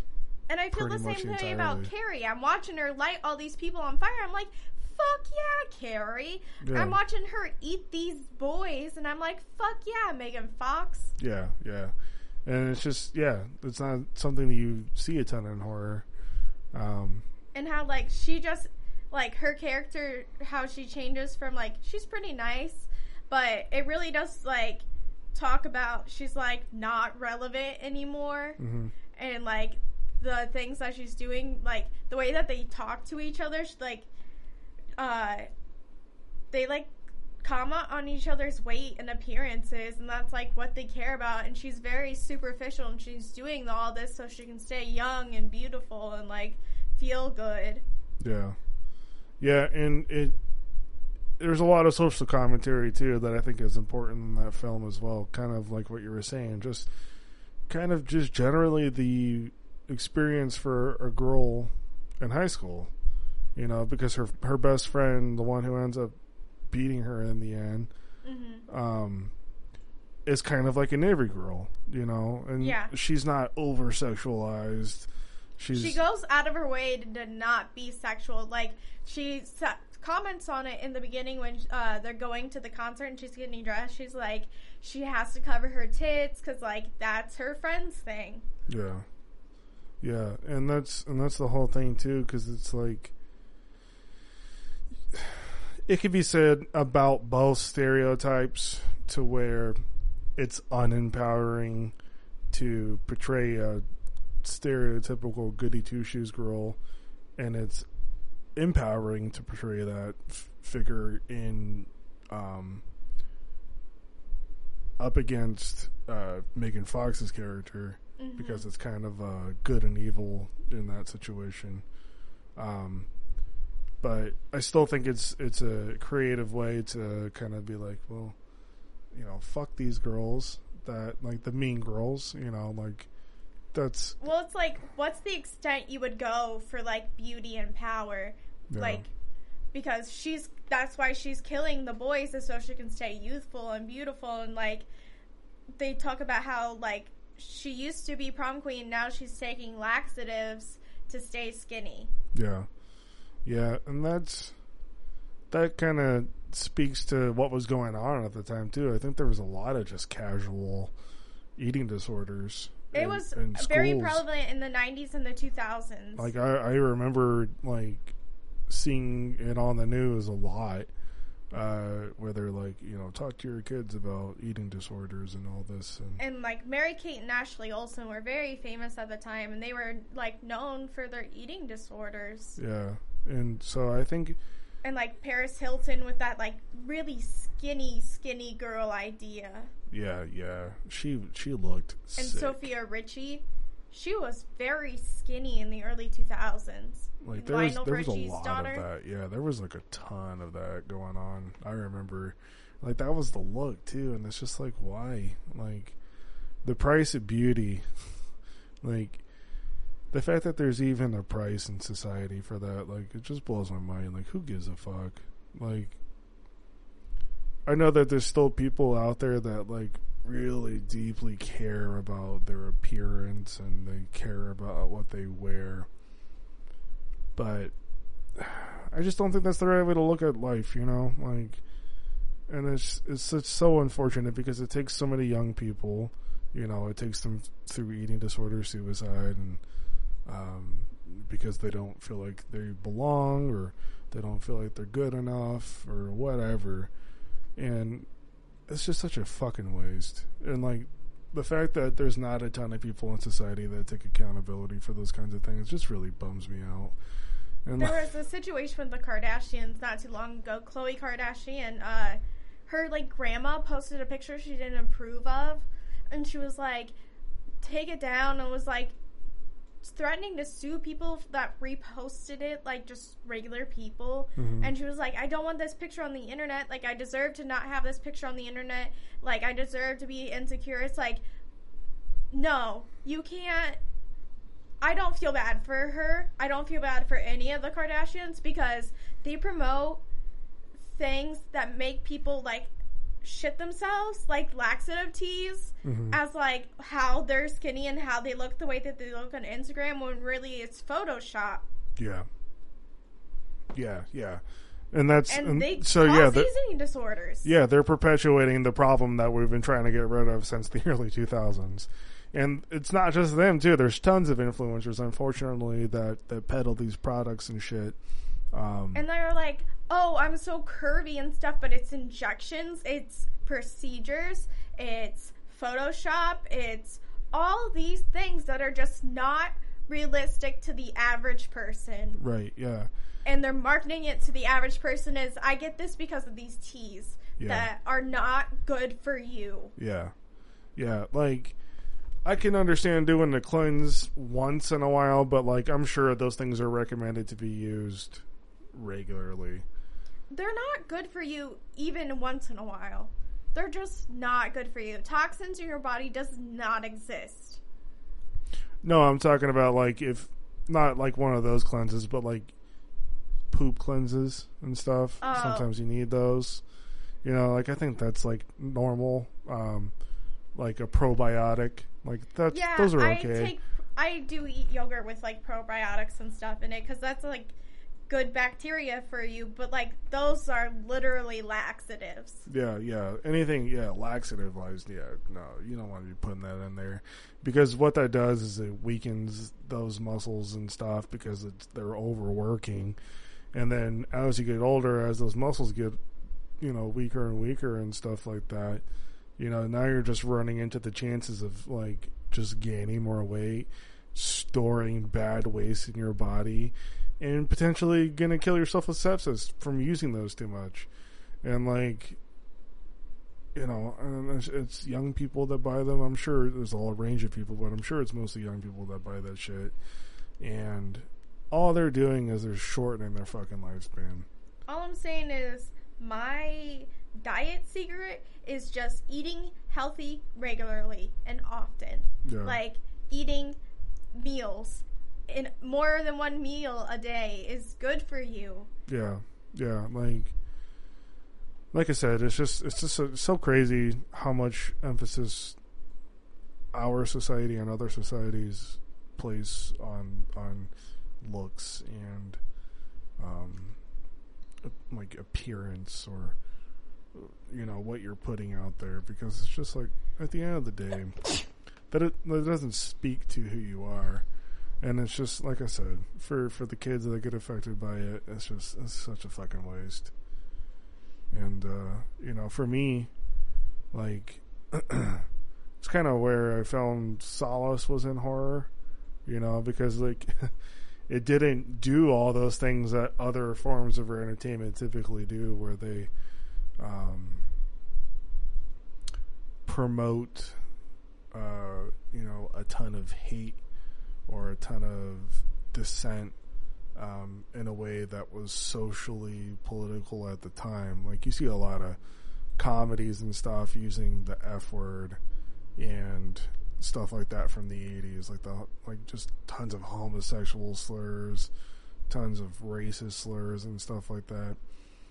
And there were definitely some horror movies that did the same shit, but overall, a horror movie was kind of like a kid that was getting bullied, their revenge, because it was almost always a deformed person. Yeah. It was almost always somebody with a dark secret. It was almost always somebody with some sort of a mental affliction, that ended up taking out all the camp counselors or, possessing the family. And what do the bad guys in horror have in common with like kids like you or I in high school? We have all those things. So it's like super easy to relate to that. And honestly, kind of put yourself in those shoes. Put yourself in those vindictive shoes. And there was something. There's a lot of release that comes from that. There's a lot of enjoyment because of what you're seeing on screen on top of the artistic vision behind it. And there's a ton of catharsis, and I think overall horror is not appreciated enough for those reasons. It's more appreciated for what it is, which is cool. But yeah, I think, that was one of the biggest reasons why I was attracted to the genre, It was no like bullshit. Here's the vindication of anybody with these things, Mm-hmm. And most of them are like that.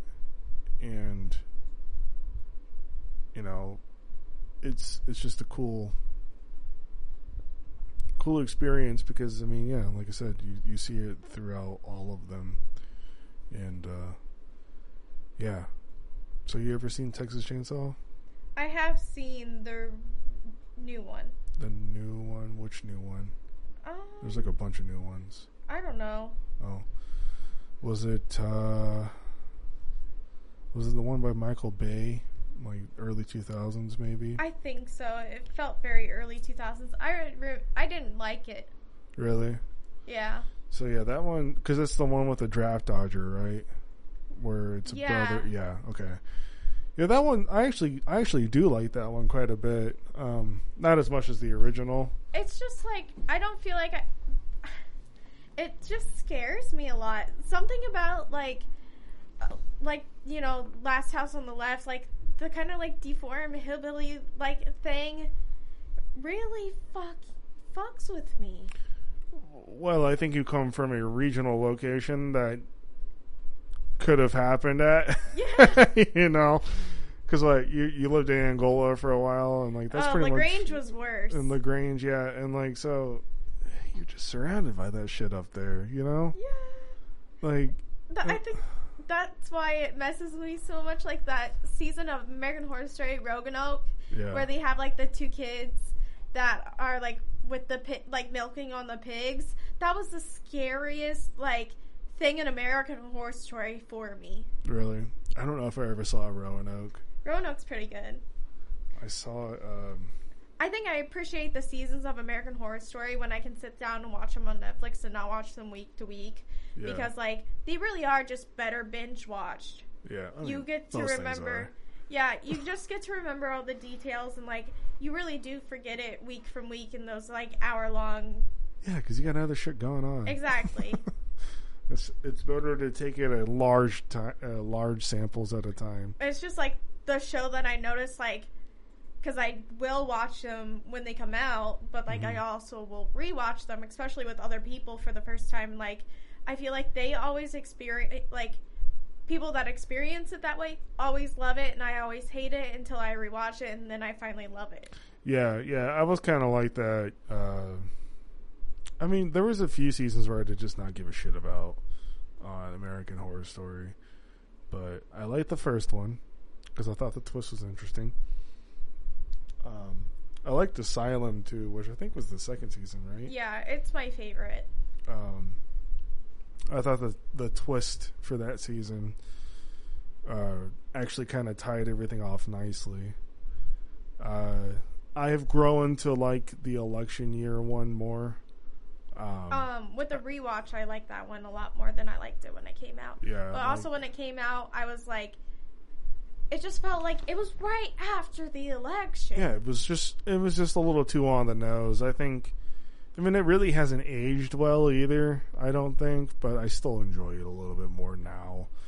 But, like, I just thought when it first came out, I was like, holy fuck, this is so on the nose. This is literally happening in real time. Yeah. Like, to me, it just really took me out because I'm just like... And then, like, Sarah Paulson's character and Evans Peters' character in that, like, I just couldn't like them. Yeah, they're both wildly unlikable. And, like, I do love them as actors, and it pissed me off because I love them every season, but, like, I fucking could not stand them. Yeah, they made Sarah Paulson's character just a bitch. Too liberal. She was Karen. Yeah, I was like, holy fuck, shut up. And she had meltdowns about everything. And and then Evan Peters' character was the QAnon at his finest. Yeah, like it was the personification of any basement dwelling QAnon believer. And and I think that's part of the reason, because they're trying to show the divide and how massive it is. Mm-hmm.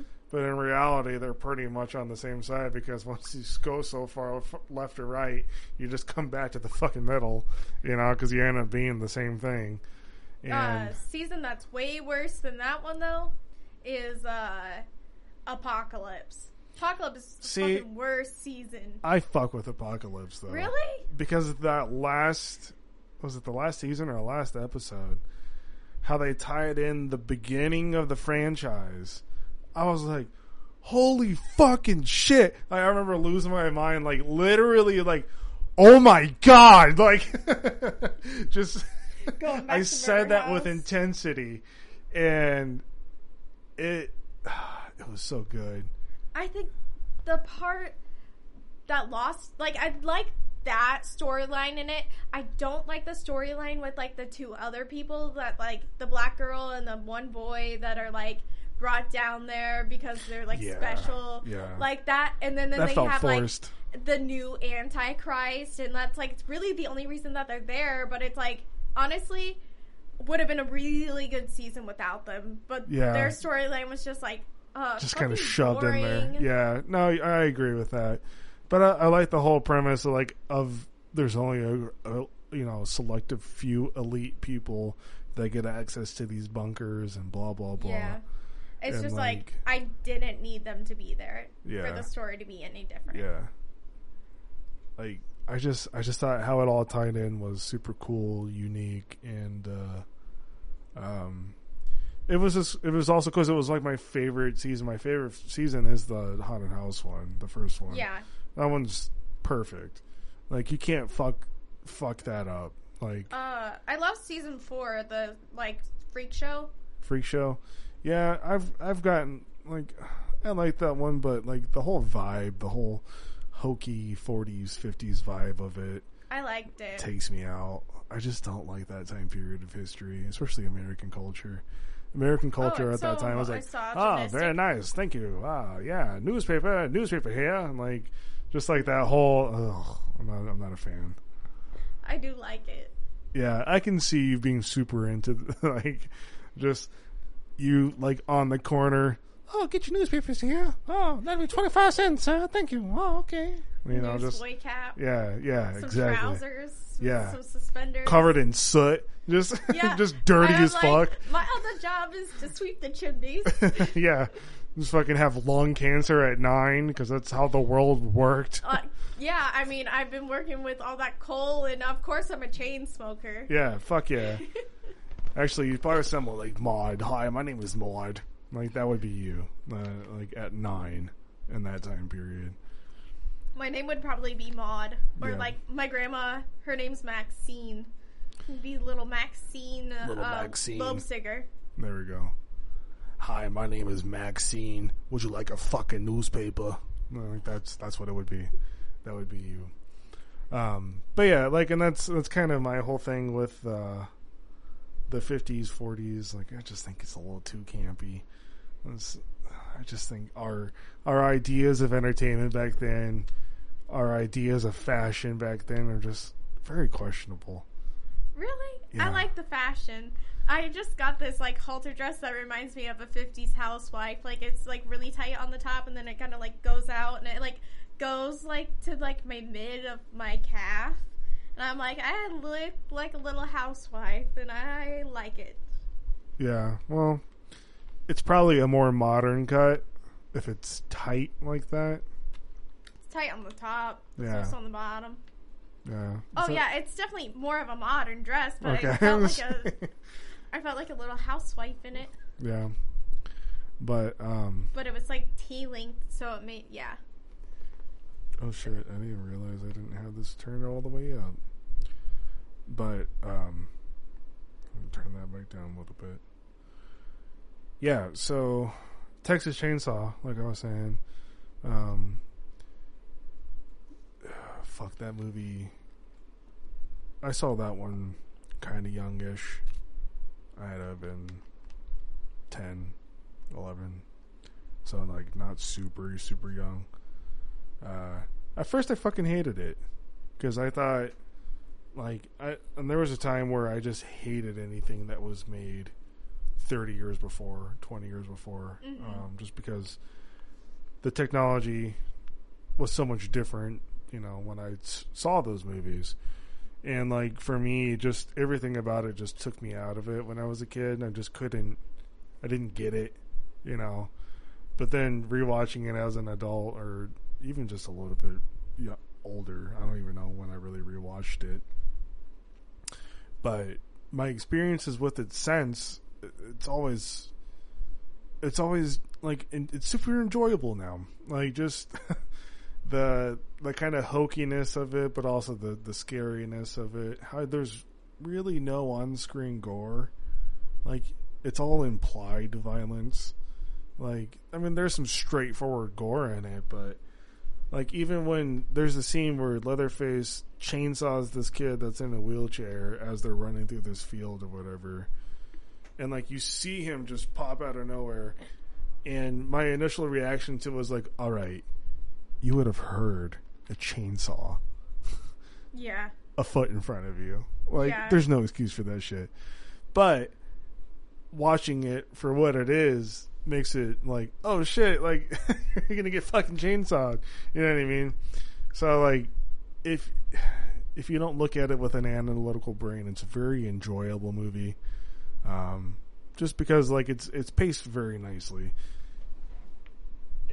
It's just kind of one thing after another, as far as, like, developments and as far as, like, you know, meeting the rest of the cannibal family, you know, having to deal with Leatherface the entire run length, and then at the very end where the final girl gets out just by, like, an inch of her life. You know, all of her friends are fucking dead on meat hooks or have been cannibalized or have been chopped up or turned into new apparel for the family. And she just hops in the back of the truck screaming of the fucking bloody murder. Leatherface is right there, swings his chainsaw, the truck just takes off, and that's how it ends. And, you know, you get like a brief moment of, like, Leatherface swinging his chainsaw around, just being maniacal.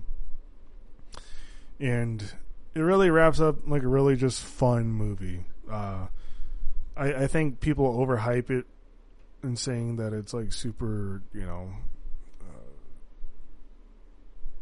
good as far as story and stuff, because it's not. It's a slasher, you know. Yeah. What are you really gonna do?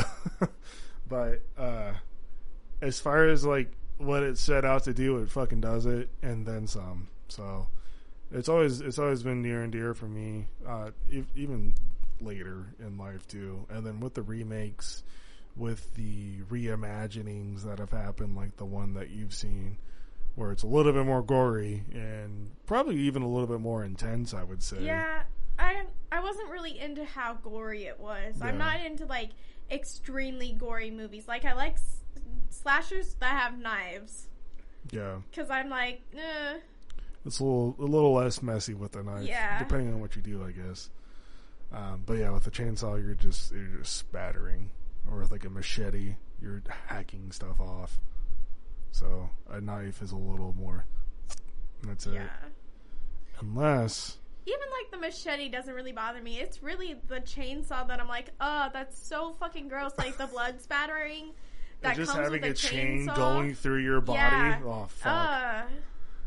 You know, have you ever done like a haunted house thing? And the chainsaw and they have the people chainsaw are guys. the worst for me. It's like, always at the end too. Yeah, and they just come just suddenly like. I'm like, get the fuck away from me.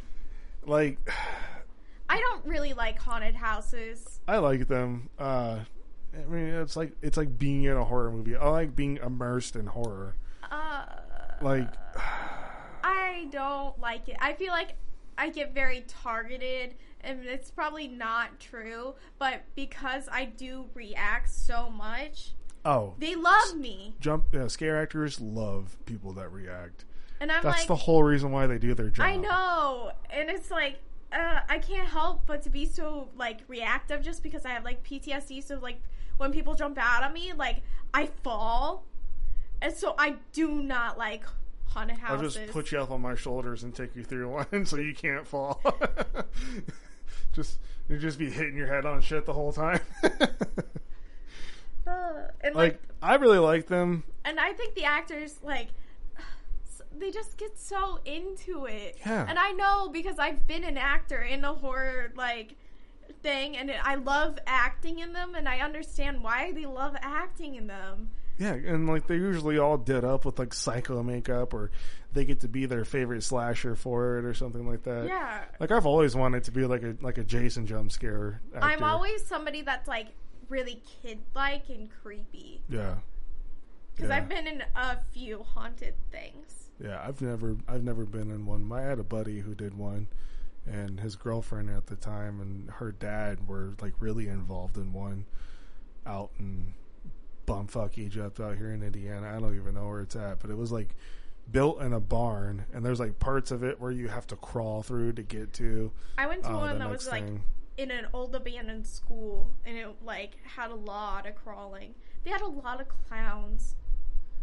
I feel like people that dress up as clowns at haunted places are like your least favorite. Yeah. And but I do love clowns. Yeah, like, and the things that I think that makes clowns the scariest is that like their faces are so wildly distorted. Yeah, and they're so happy. Or like they act just insane, and I think that's with my childhood. With my childhood, the two things that like really, really scare me is like the cannibal-y, like weird, deformed people. Yeah.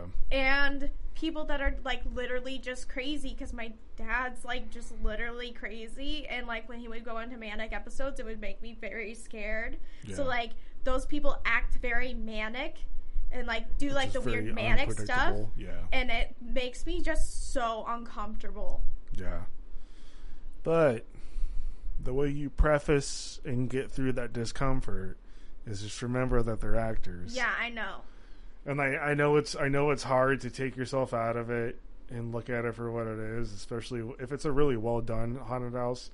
Because I went to Hollywood Horror Nights, which isn't even the best one I've been to, but it was still fucking cool. Because they did a Halloween house that year. They had a Walking Dead house. And they had a couple other houses that we went through. But, like, I jump, and I'm 6'2", fucking 250 pounds of just fucking man, yeah. And I jump, I go, ah! I react. And, like, but, like, I also, like, I'm not gonna, I don't know, like, let it freak me out as bad as if like when I was a kid, because my first experience with one of these haunted houses, I was like 7, 8 maybe. It was around the time that The Mummy came out, the one with the dude from Monkey Paw. I never watched The Mummy. The fuck is his name? Brendan Fraser. And I was at one of the Universal Studios with either my grandma or my aunt, and I wanted to ride the Mummy ride. Well, on the way to the Mummy ride, it's a haunted house with what? Mummies. And they would just fucking pop out at you, and I was just like, holy shit, this is just the line, but like as an 8-year-old, like just more terrified. And I was like, I don't even want to fucking do this anymore, like I'm so scared. And then like my grandma the whole time, or whoever, I don't know if it was my grandma or my aunt, but they just did not fucking react the entire time. And I don't know, like my first experience with it was just, it was terrible. But after that, it was kind of like the same thing, like my first experience with the roller coaster. I screamed and cried, did not want to get on it. And then I finally got on it and got off. I threw up and then asked to do it again. It's the same thing with the haunted houses, kind of. Like I was just like, I don't want to fucking finish this. It's terrifying. And then I finally finished it, and then it was cool. And ever since, it's been like, yeah, I want to go to all of them. I don't like roller coasters. You don't like roller coasters? No. I get really sick. I'm just like knocked around too much and shit. Yeah, I can't even like drive on 69 without like getting a little car sick, because that makes your car vibrate a little bit. No, yeah. That sucks. Because like, I love roller coasters. Or like merry-go-rounds. Ugh. Yeah. And like I used to be like that kid that rode the Gravitron 100 times during like the fair. Mm-hmm. Like I loved it, but then I got older and like all of a sudden now I can't. Yeah, that sucks. There's because I don't know if I told you, but like a couple of days, it was last week. Yeah, it was last week. I was doing a ride along with our new operations manager, and apparently he had motion sickness, and we're on the way to one of my accounts in Ohio, and he was starting to experience motion sickness really, really badly. So he had me pull over at this rest stop somewhere between Indiana and Ohio to just drop him off to have his wife come pick him up. It was so bad. Oh, that's unfortunate. And I was just like, man, I don't understand motion sickness. Like, I think it's mostly because your body is feeling something, so your brain sends a weird signal to just tell it to throw it all up or something. Like, yeah. it's such a weird defense mechanism, because it's just like, what if you're like fighting a beast and it's a real wavy beast, like our primitive ancestors, right? So you're telling me that they're going to throw up all over like a mammoth, like they're trying to conquer a mammoth. They're going to throw up all over it and piss it off more. Like, because like that's the only thing, like it just seems like that would have been like not like it's something that was maybe it's not more from recent. evolution. Yeah. Maybe it is a product of evolution, and maybe it developed because of something else, but it's just such a weird thing to me, like how your body can just betray you like that. Like yeah, I experience it a little too often. Yeah, it sucks. I used to have like a real anxious stomach where like I would get real nauseous, like if I had to deal with something that was either going to be unpleasant or I was scared to do or whatever. Oh, yeah. I almost missed math every day in 6th grade because I was always in the nurse's office because I didn't understand how to do the math, and it would, like, make me sick. That sucks. And to this day, my mom, like, doesn't understand that was an anxiety thing. She's just like, remember how you would come home every day and then eat a lot and then go to sleep and then you'd be like, I feel better. It was like, yeah, because I was just, like, anxious. Yeah. And that's the thing, too. Like, I feel like you experience the worst of your mental disorders when you were a child. Because I remember growing up, just every little fucking thing, you know, like, made me feel that way. Like, for example, when I would go stay with my grandparents for the summer, I was a different kid because I was always raised to not swear and act like that in front of your grandparents. No, I don't really care as much, you know. Yeah. 'Cause I'm just like, what the fuck ever. You're like, an adult. It literally does not matter. And if it matters to them deeply, then I'm sorry, but I'm just not going to compromise who I am. But yeah, I remember like I would just not be able to sleep because I was so terrified of fucking up while I was out there, or like getting on their bad side, and like I would throw up. I wouldn't be able to keep food down. And then there was like a few times when I first got my license, like I had such an anxious stomach, and I was so good with my anxious stomach that I could drive and throw up out the window at the same time. It was at a point where it was so used to my anxiety. But now I was just like, I get anxiety, but it's so much more manageable now. Like, yeah.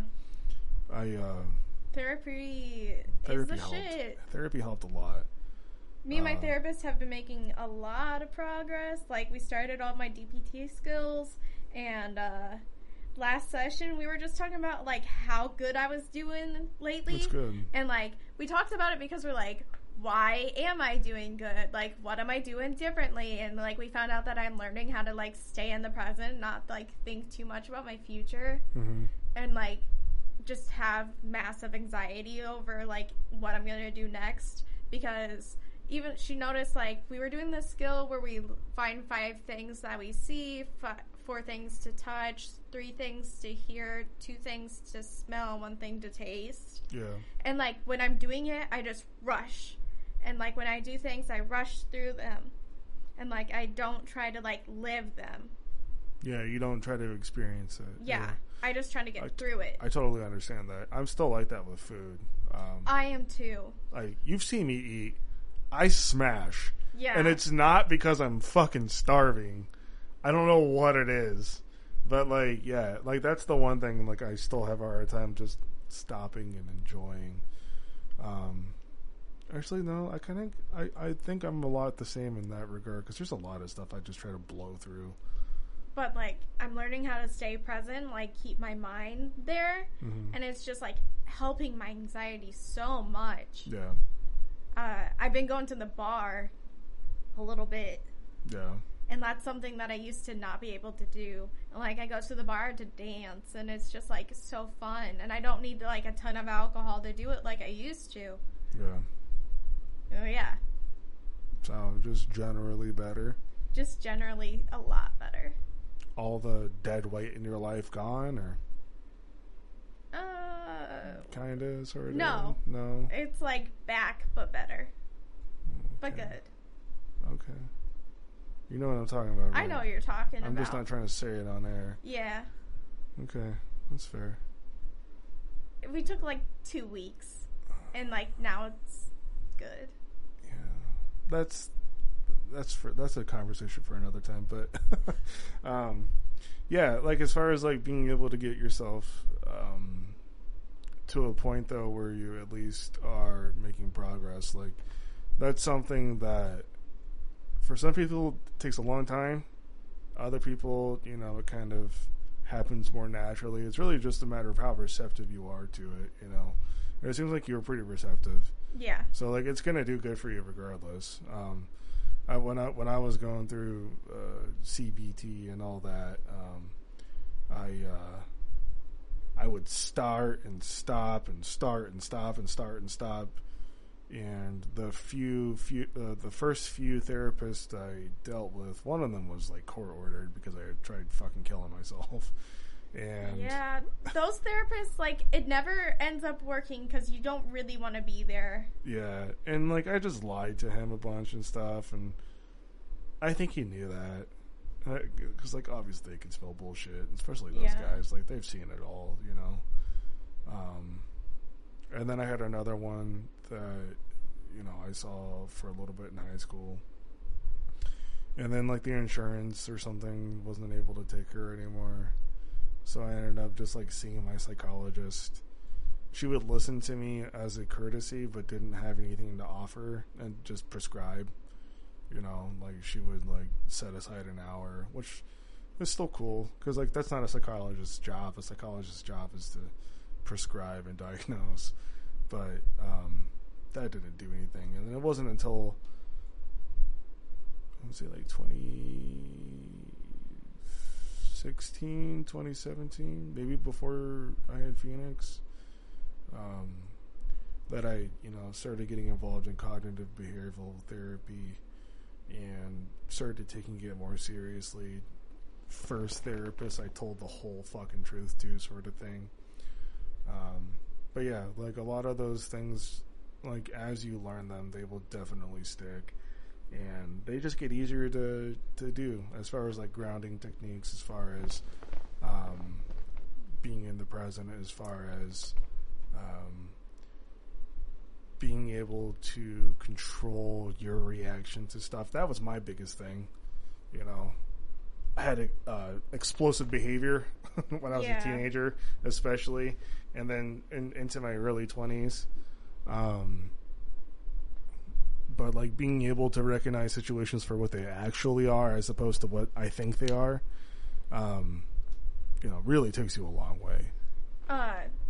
Something I noticed when I was at the bar is I went with my stepsister, and she was like very anxious, and she was like, we're gonna have to take a break again. I was pee.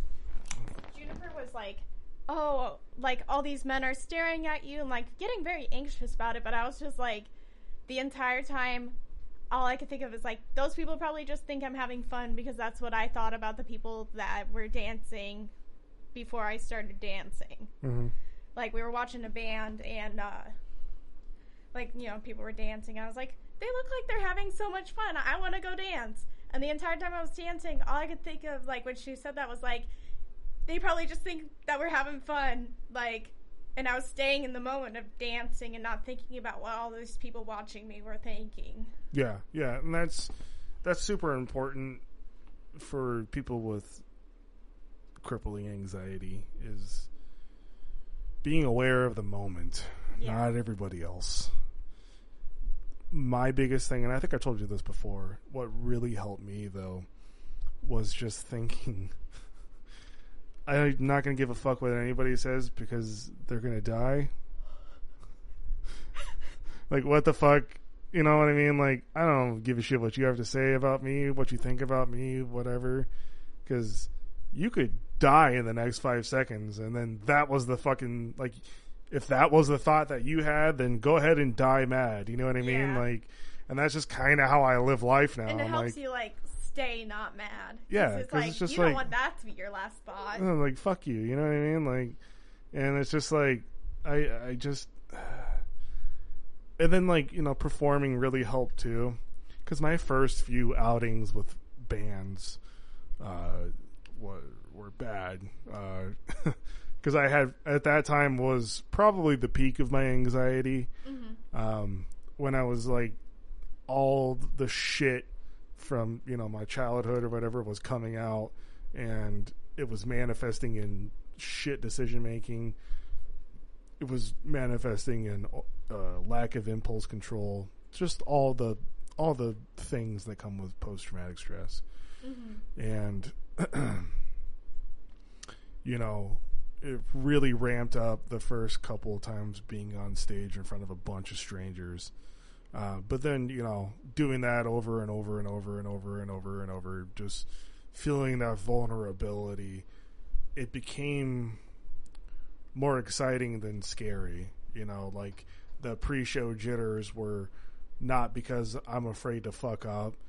It was just like, I'm amped. You know what I mean? Yeah. Like, and I'm just so amped that I need to release it.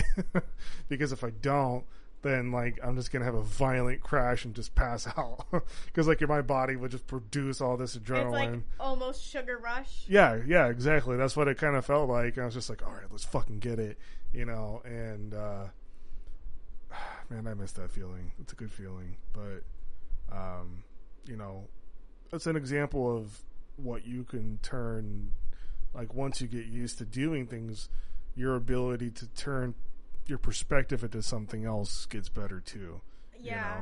You My ultimate goal is to, like, be able to do karaoke. Yeah. That's, like, my weird end goal is, like, for my anxiety to be so, like, non-existent that I can finally do that. Yeah. Karaoke is, I mean, like, as silly of a pastime as it is, I mean, it's a very vulnerable thing to do. Yeah. Like, it's just you up there unless you do a duet, which, like, that helps. it helps, but you know, you still feel very naked up Yeah. on stage. It's like, all these people are watching me and they're, like, wasting their time, like, giving me their time. Like, I'm supposed to entertain them. It's like, oh. I mean, you're not really, like, the thing about karaoke is this, okay? The only people who are really paying attention are fucking drunk. Anybody else is in their own world, not even listening to what you're saying. Yeah, but, like, in my brain, that's what's going on, and I know. that's why I can't do it. I know, but if you just tell yourself, all right, well, here's reality. Everybody that's still Nobody at the gives a bar fuck. does not give a fuck. Anybody that's on the dance floor or whatever's right in front of the stage looking at you is, like, doing it for entertainment. And you might have someone heckle you, but you know what kind of fingers you have? You have two of these. And mine's tatted, and I love using it. And you can just be like, fuck you. Let me see you do it. Challenge them to do better. And if they don't, then whatever. Who fucking cares? You know what I mean? Like, it doesn't matter. Like, I used to, because I was so fucking, I was longing to perform. I would do karaoke of Moist songs at what the fuck is that place called off of Main Street? Is it Peanuts? No, not Peanuts. Fuck. The Ruin. I would just have, because, like, the dude who was running sound there, or is running sound there, I used to work with at Guitar Center, and I would just be like, hey man, can you, like, throw on this Moist song or whatever? I'll just do a karaoke for everybody. And, like, it's silly because, like, it's my own fucking music. Yeah. And, like, I didn't have instrumentals of the songs for him to play, so, like, my vocals were going with the vocals that were pre-recorded, so it was just silly, but, you know, even that was really exciting. So at some point you can turn it into, like I said, more of an excitement thing. Yeah, I just Like- want it to be like a hobby. Yeah. You could even get into doing open mics and stuff too if you ever just, like, I don't know, fucking want to read some poetry, I mean, that's another good way to get rid of that fear. Just I'm not really a big poetry person. Like, or I try read writing something my own you songs, wrote. and Yeah. they're trash. I They're mean, that's so what trash. that's what you think. I mean, everybody thinks their creation sucks. Like, I got thousands of hours of shit in this that I think are fucking garbage, but someone else might like, you know. And But I've been like trying to learn the ukulele again, and I like have been learning the harmonica and plays in like Maisie Star and yeah, so there you go. You just be a little folk singer and just sing about your woes and your O's and your goes toes. and your toes and maybe some rows. But yeah. You should definitely, like, I'm always going to encourage, you know, getting more into music and performing and stuff like that, because I think it just makes us overall more humble, unless you're the type that like gets addicted to that kind of shit and like lets it inflate their ego. Because like I definitely did that in my earlier 20s. Like I thought it was a lot more important than when I was. And you know, that's the only time I would say probably back up a little bit, and that's when I started to back up and just kind of check myself, because I'm like, all right, the way I'm acting versus what's being put out are two very different things, and I need to step the fuck away from it. And not only that, but like at the time I had 1,000 things going on. You know roughly the story. Yeah. So and it's not like I had the time anyways, but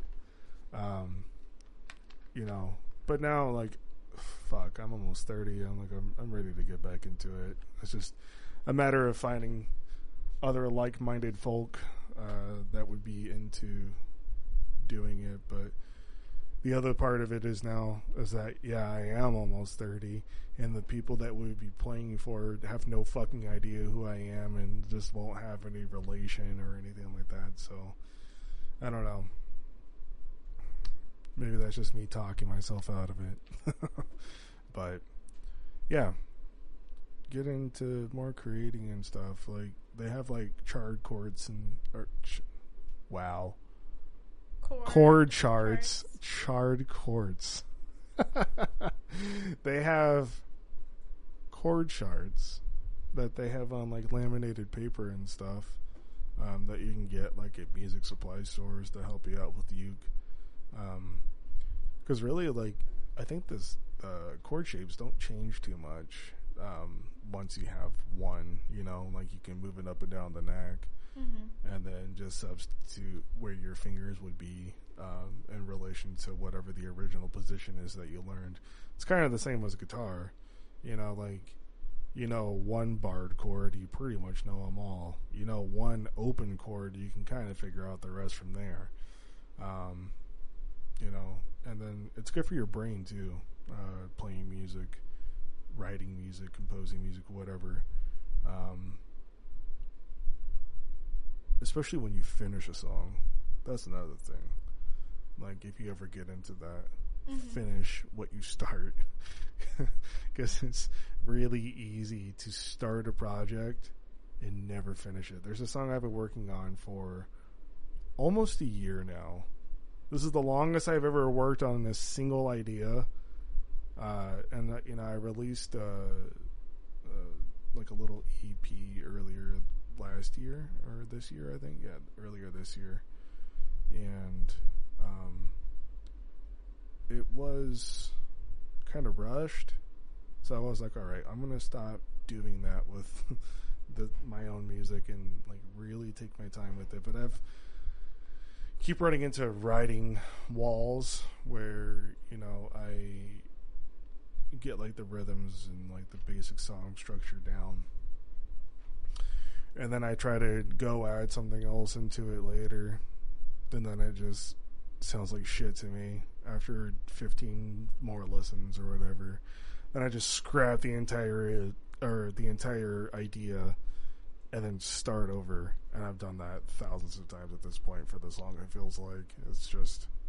And I have a concept for it. It's called Foil à Deux, which is Madness for Two, which is a thing that has been seen in, like, the criminal world and stuff, where like two people, like sometimes they're twins, or like they're friends, or they're lovers, just anybody with a real deep connection.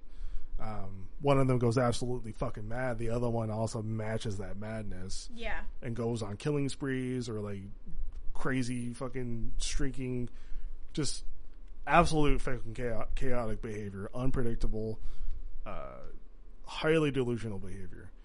And like, I've been writing it for Haley. And like, I was just like, what about the concept for a love song but death metal?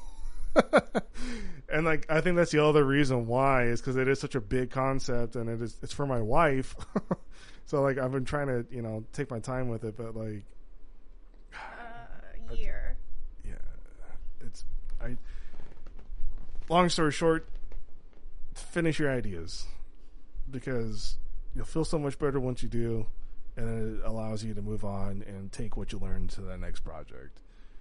Unfortunately, I think I'm at a point with my learning where I've just hit a fucking wall, and anything that I try to do to incorporate something else or spice it up just doesn't cut it for me. And it's just like, I need to figure out what my obstacles are now. I need to really sit down with it for longer than what I have recently and finish it, because my idea was to have it done by February. Oh. So it's like almost July. Yeah. Like, that's another thing too. And that's the easy thing about writing music for yourself and like 5 other people, is that I don't have any deadlines, so, but if you give yourself a deadline, make sure you stick to it, because I sure as fuck don't. Well, I'm getting a piano back, and I have to reteach myself how to play that, but that, I feel like, is going to be my main instrument, and I have been really getting into like harmonizing with myself, and like that kind of like sound mixed with like folky sound. And I can record you. I have all the shit, and that'd be fun to record that kind of music. I have never done that, so if you ever just like want to cover a thing or something with ukulele and piano and vocals. I'm not very good at it. I'm not like ukulele. Not yet. I've been learning ukulele for a few months, and I'm still really bad. I mean, yeah, you're not going to be like able to do much for like a few years. I know that. There's nothing wrong with that, but piano was an instrument that I knew in high school, and I haven't picked it up since. I mean, I feel like that's a little bit more straightforward, because it's just a series of 12 notes repeating over 8 times. Yeah. So you get C sharp. I was listening to this cover of Creep today, and it gave me like a good idea of like how I could change it up and cover it, and like make it your own. Yeah. Speaking of covers, we just got our cover art for our new cover album that's coming out at some point. I'll show it to you real quick. It's called Under the Influences. I like that. It reminds me a lot of Junji Ito, but like death metal. Yeah. It's but like his art style, where everything's like really black and really like fine lines and a lot of lines. Yeah, this is like a pretty common art style in metal, but I'm definitely gonna put that shit on a shirt. At least the main guy in the middle there, like, kind of focus him out and just put that on a shirt. But yeah, I'm stoked, because that's finally this is another thing. Style. Yeah, I knew who you were talking about. Okay. Yeah, but that's another thing. Like, we were talking about finishing something. Like, John and I started this probably about a year ago, and we never really had a set time that we wanted to finish everything, and like everything is already done, like musically, because it's all covers anyways. Yeah. Musically, the shit was done well before I got to it, and then I did my scratch tracks, and then I went back and did some more, and then we did some layering and all sorts of other just wizardry. And then John had to redo the solos, which I don't know if he's even done that yet. But once those are done, then we're done. This album is done. And I can only imagine what we would function like if we had a rigorous schedule to follow. Like, and that's the thing too, like, I've always held this belief that art and stuff should never really be monetized, because all that does is it kind of discourages innovation.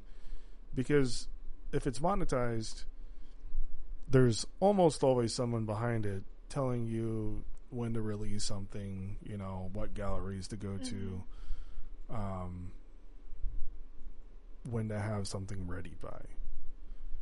And I don't think that you can always like do art like that. I don't think that it can be something that is propagated by a company or a label or something, because like I said, like, then you end up with people that have these, like, they tour for a year and now they have a year to write, and now they're probably just shitting out ideas just for the sake of getting it done, instead of for the sake of the piece or for the sake of the song or whatever. And you know, that's the benefit to, you know, taking your time and not having to worry about other people's deadlines and stuff. But it also can shoot you in the foot, because then you'll just never do anything. And like, so there has to be kind of a mix, I think.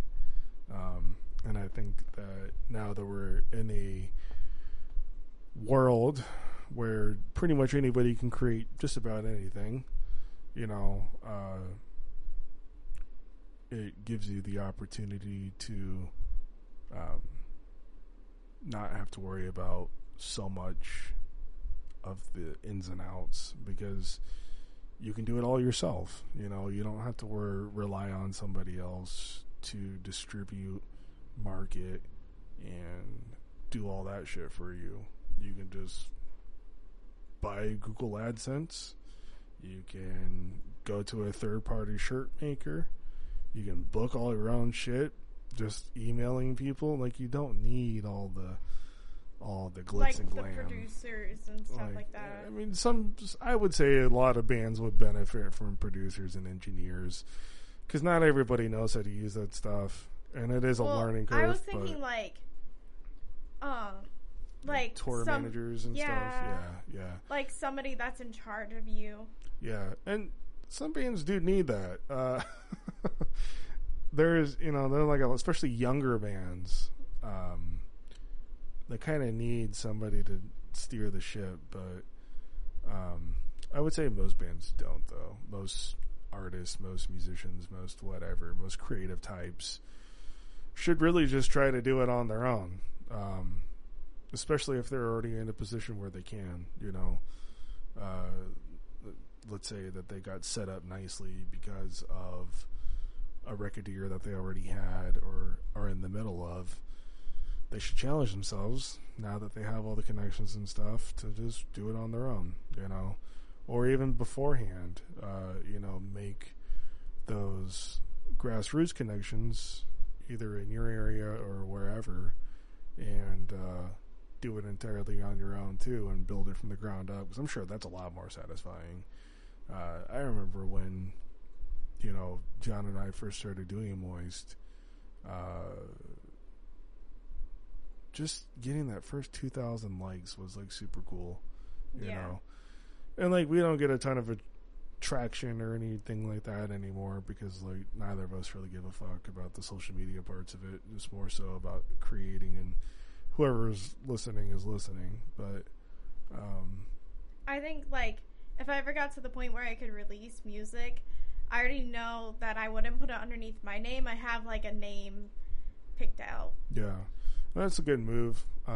It's not like a name of a person. It's like a band name. Yeah, that's what I'm saying. Like, that's not a bad move. I mean, you'd still be attached to it, especially if you're singing for it. Well, yeah. Yeah, because that's the thing you can't escape. It's like I just love like Four Non Blondes and Blondie and like No Doubt, like that aspect of like it being a girl fronted band, but it's like a band, even if it's just one person or like two people, just like it not being Miley Cyrus. Yeah. I think that sells better too, because the only reason why anybody knows who she was is because of nepotism. Yeah. So unless you have nepotism on your favor, which neither of us do, you know. But yeah, I totally agree with that. Like I think it's more interesting overall too. And I mean, if you go solo, I mean you could, but even then, like for me, when I work on solo projects, it doesn't live under my name. Mm-hmm. You know, it lives under something else. And just because I think the whole idea of releasing it under my name is also just weird. Like I feel like plastering David Suioka on a shirt would look stupid, as opposed to like, I don't know, a cool band name. You know what I mean? Yeah. Putting that on a album cover, like no, I don't have a sexy name at all. You know, it's just real wordy. And Miley Cyrus is a little bit more of a sexier name, I guess. Well, that's kind of still her stage name, because I think her real name is like Destiny. Oh, really? Yeah. Oh. Huh. But they would just like call her Smiley Miley when she was younger, and now she goes by Miley. Huh. I did not know that. That could be like totally a lie, and it's just like something I heard, but like that's something I remember. Is that something on your shirt? Yeah, there's paint on my shirt. Oh, on the... There's a hole and some red and... I thought it was like a little beetle. I kept looking at it to see if it was moving, but no, it's just a hole. I've just had this shirt for like 4 years, and now it has a hole in it, but like, it was appropriate for the day. Yeah, good. It fits the subject today. Yeah. But, yeah. That's all I got. You got anything else? Not really. We fucking went, what? Like an hour almost and a half? 3 hours. Yeah. So, yeah. Thanks for hanging out, listening. Yeah. Hopefully, you know, all of the episodes will be up. If not, then, yeah. Hold your fucking horses, because I'm in no hurry. So, yeah. yeah. Bye. I still promote it.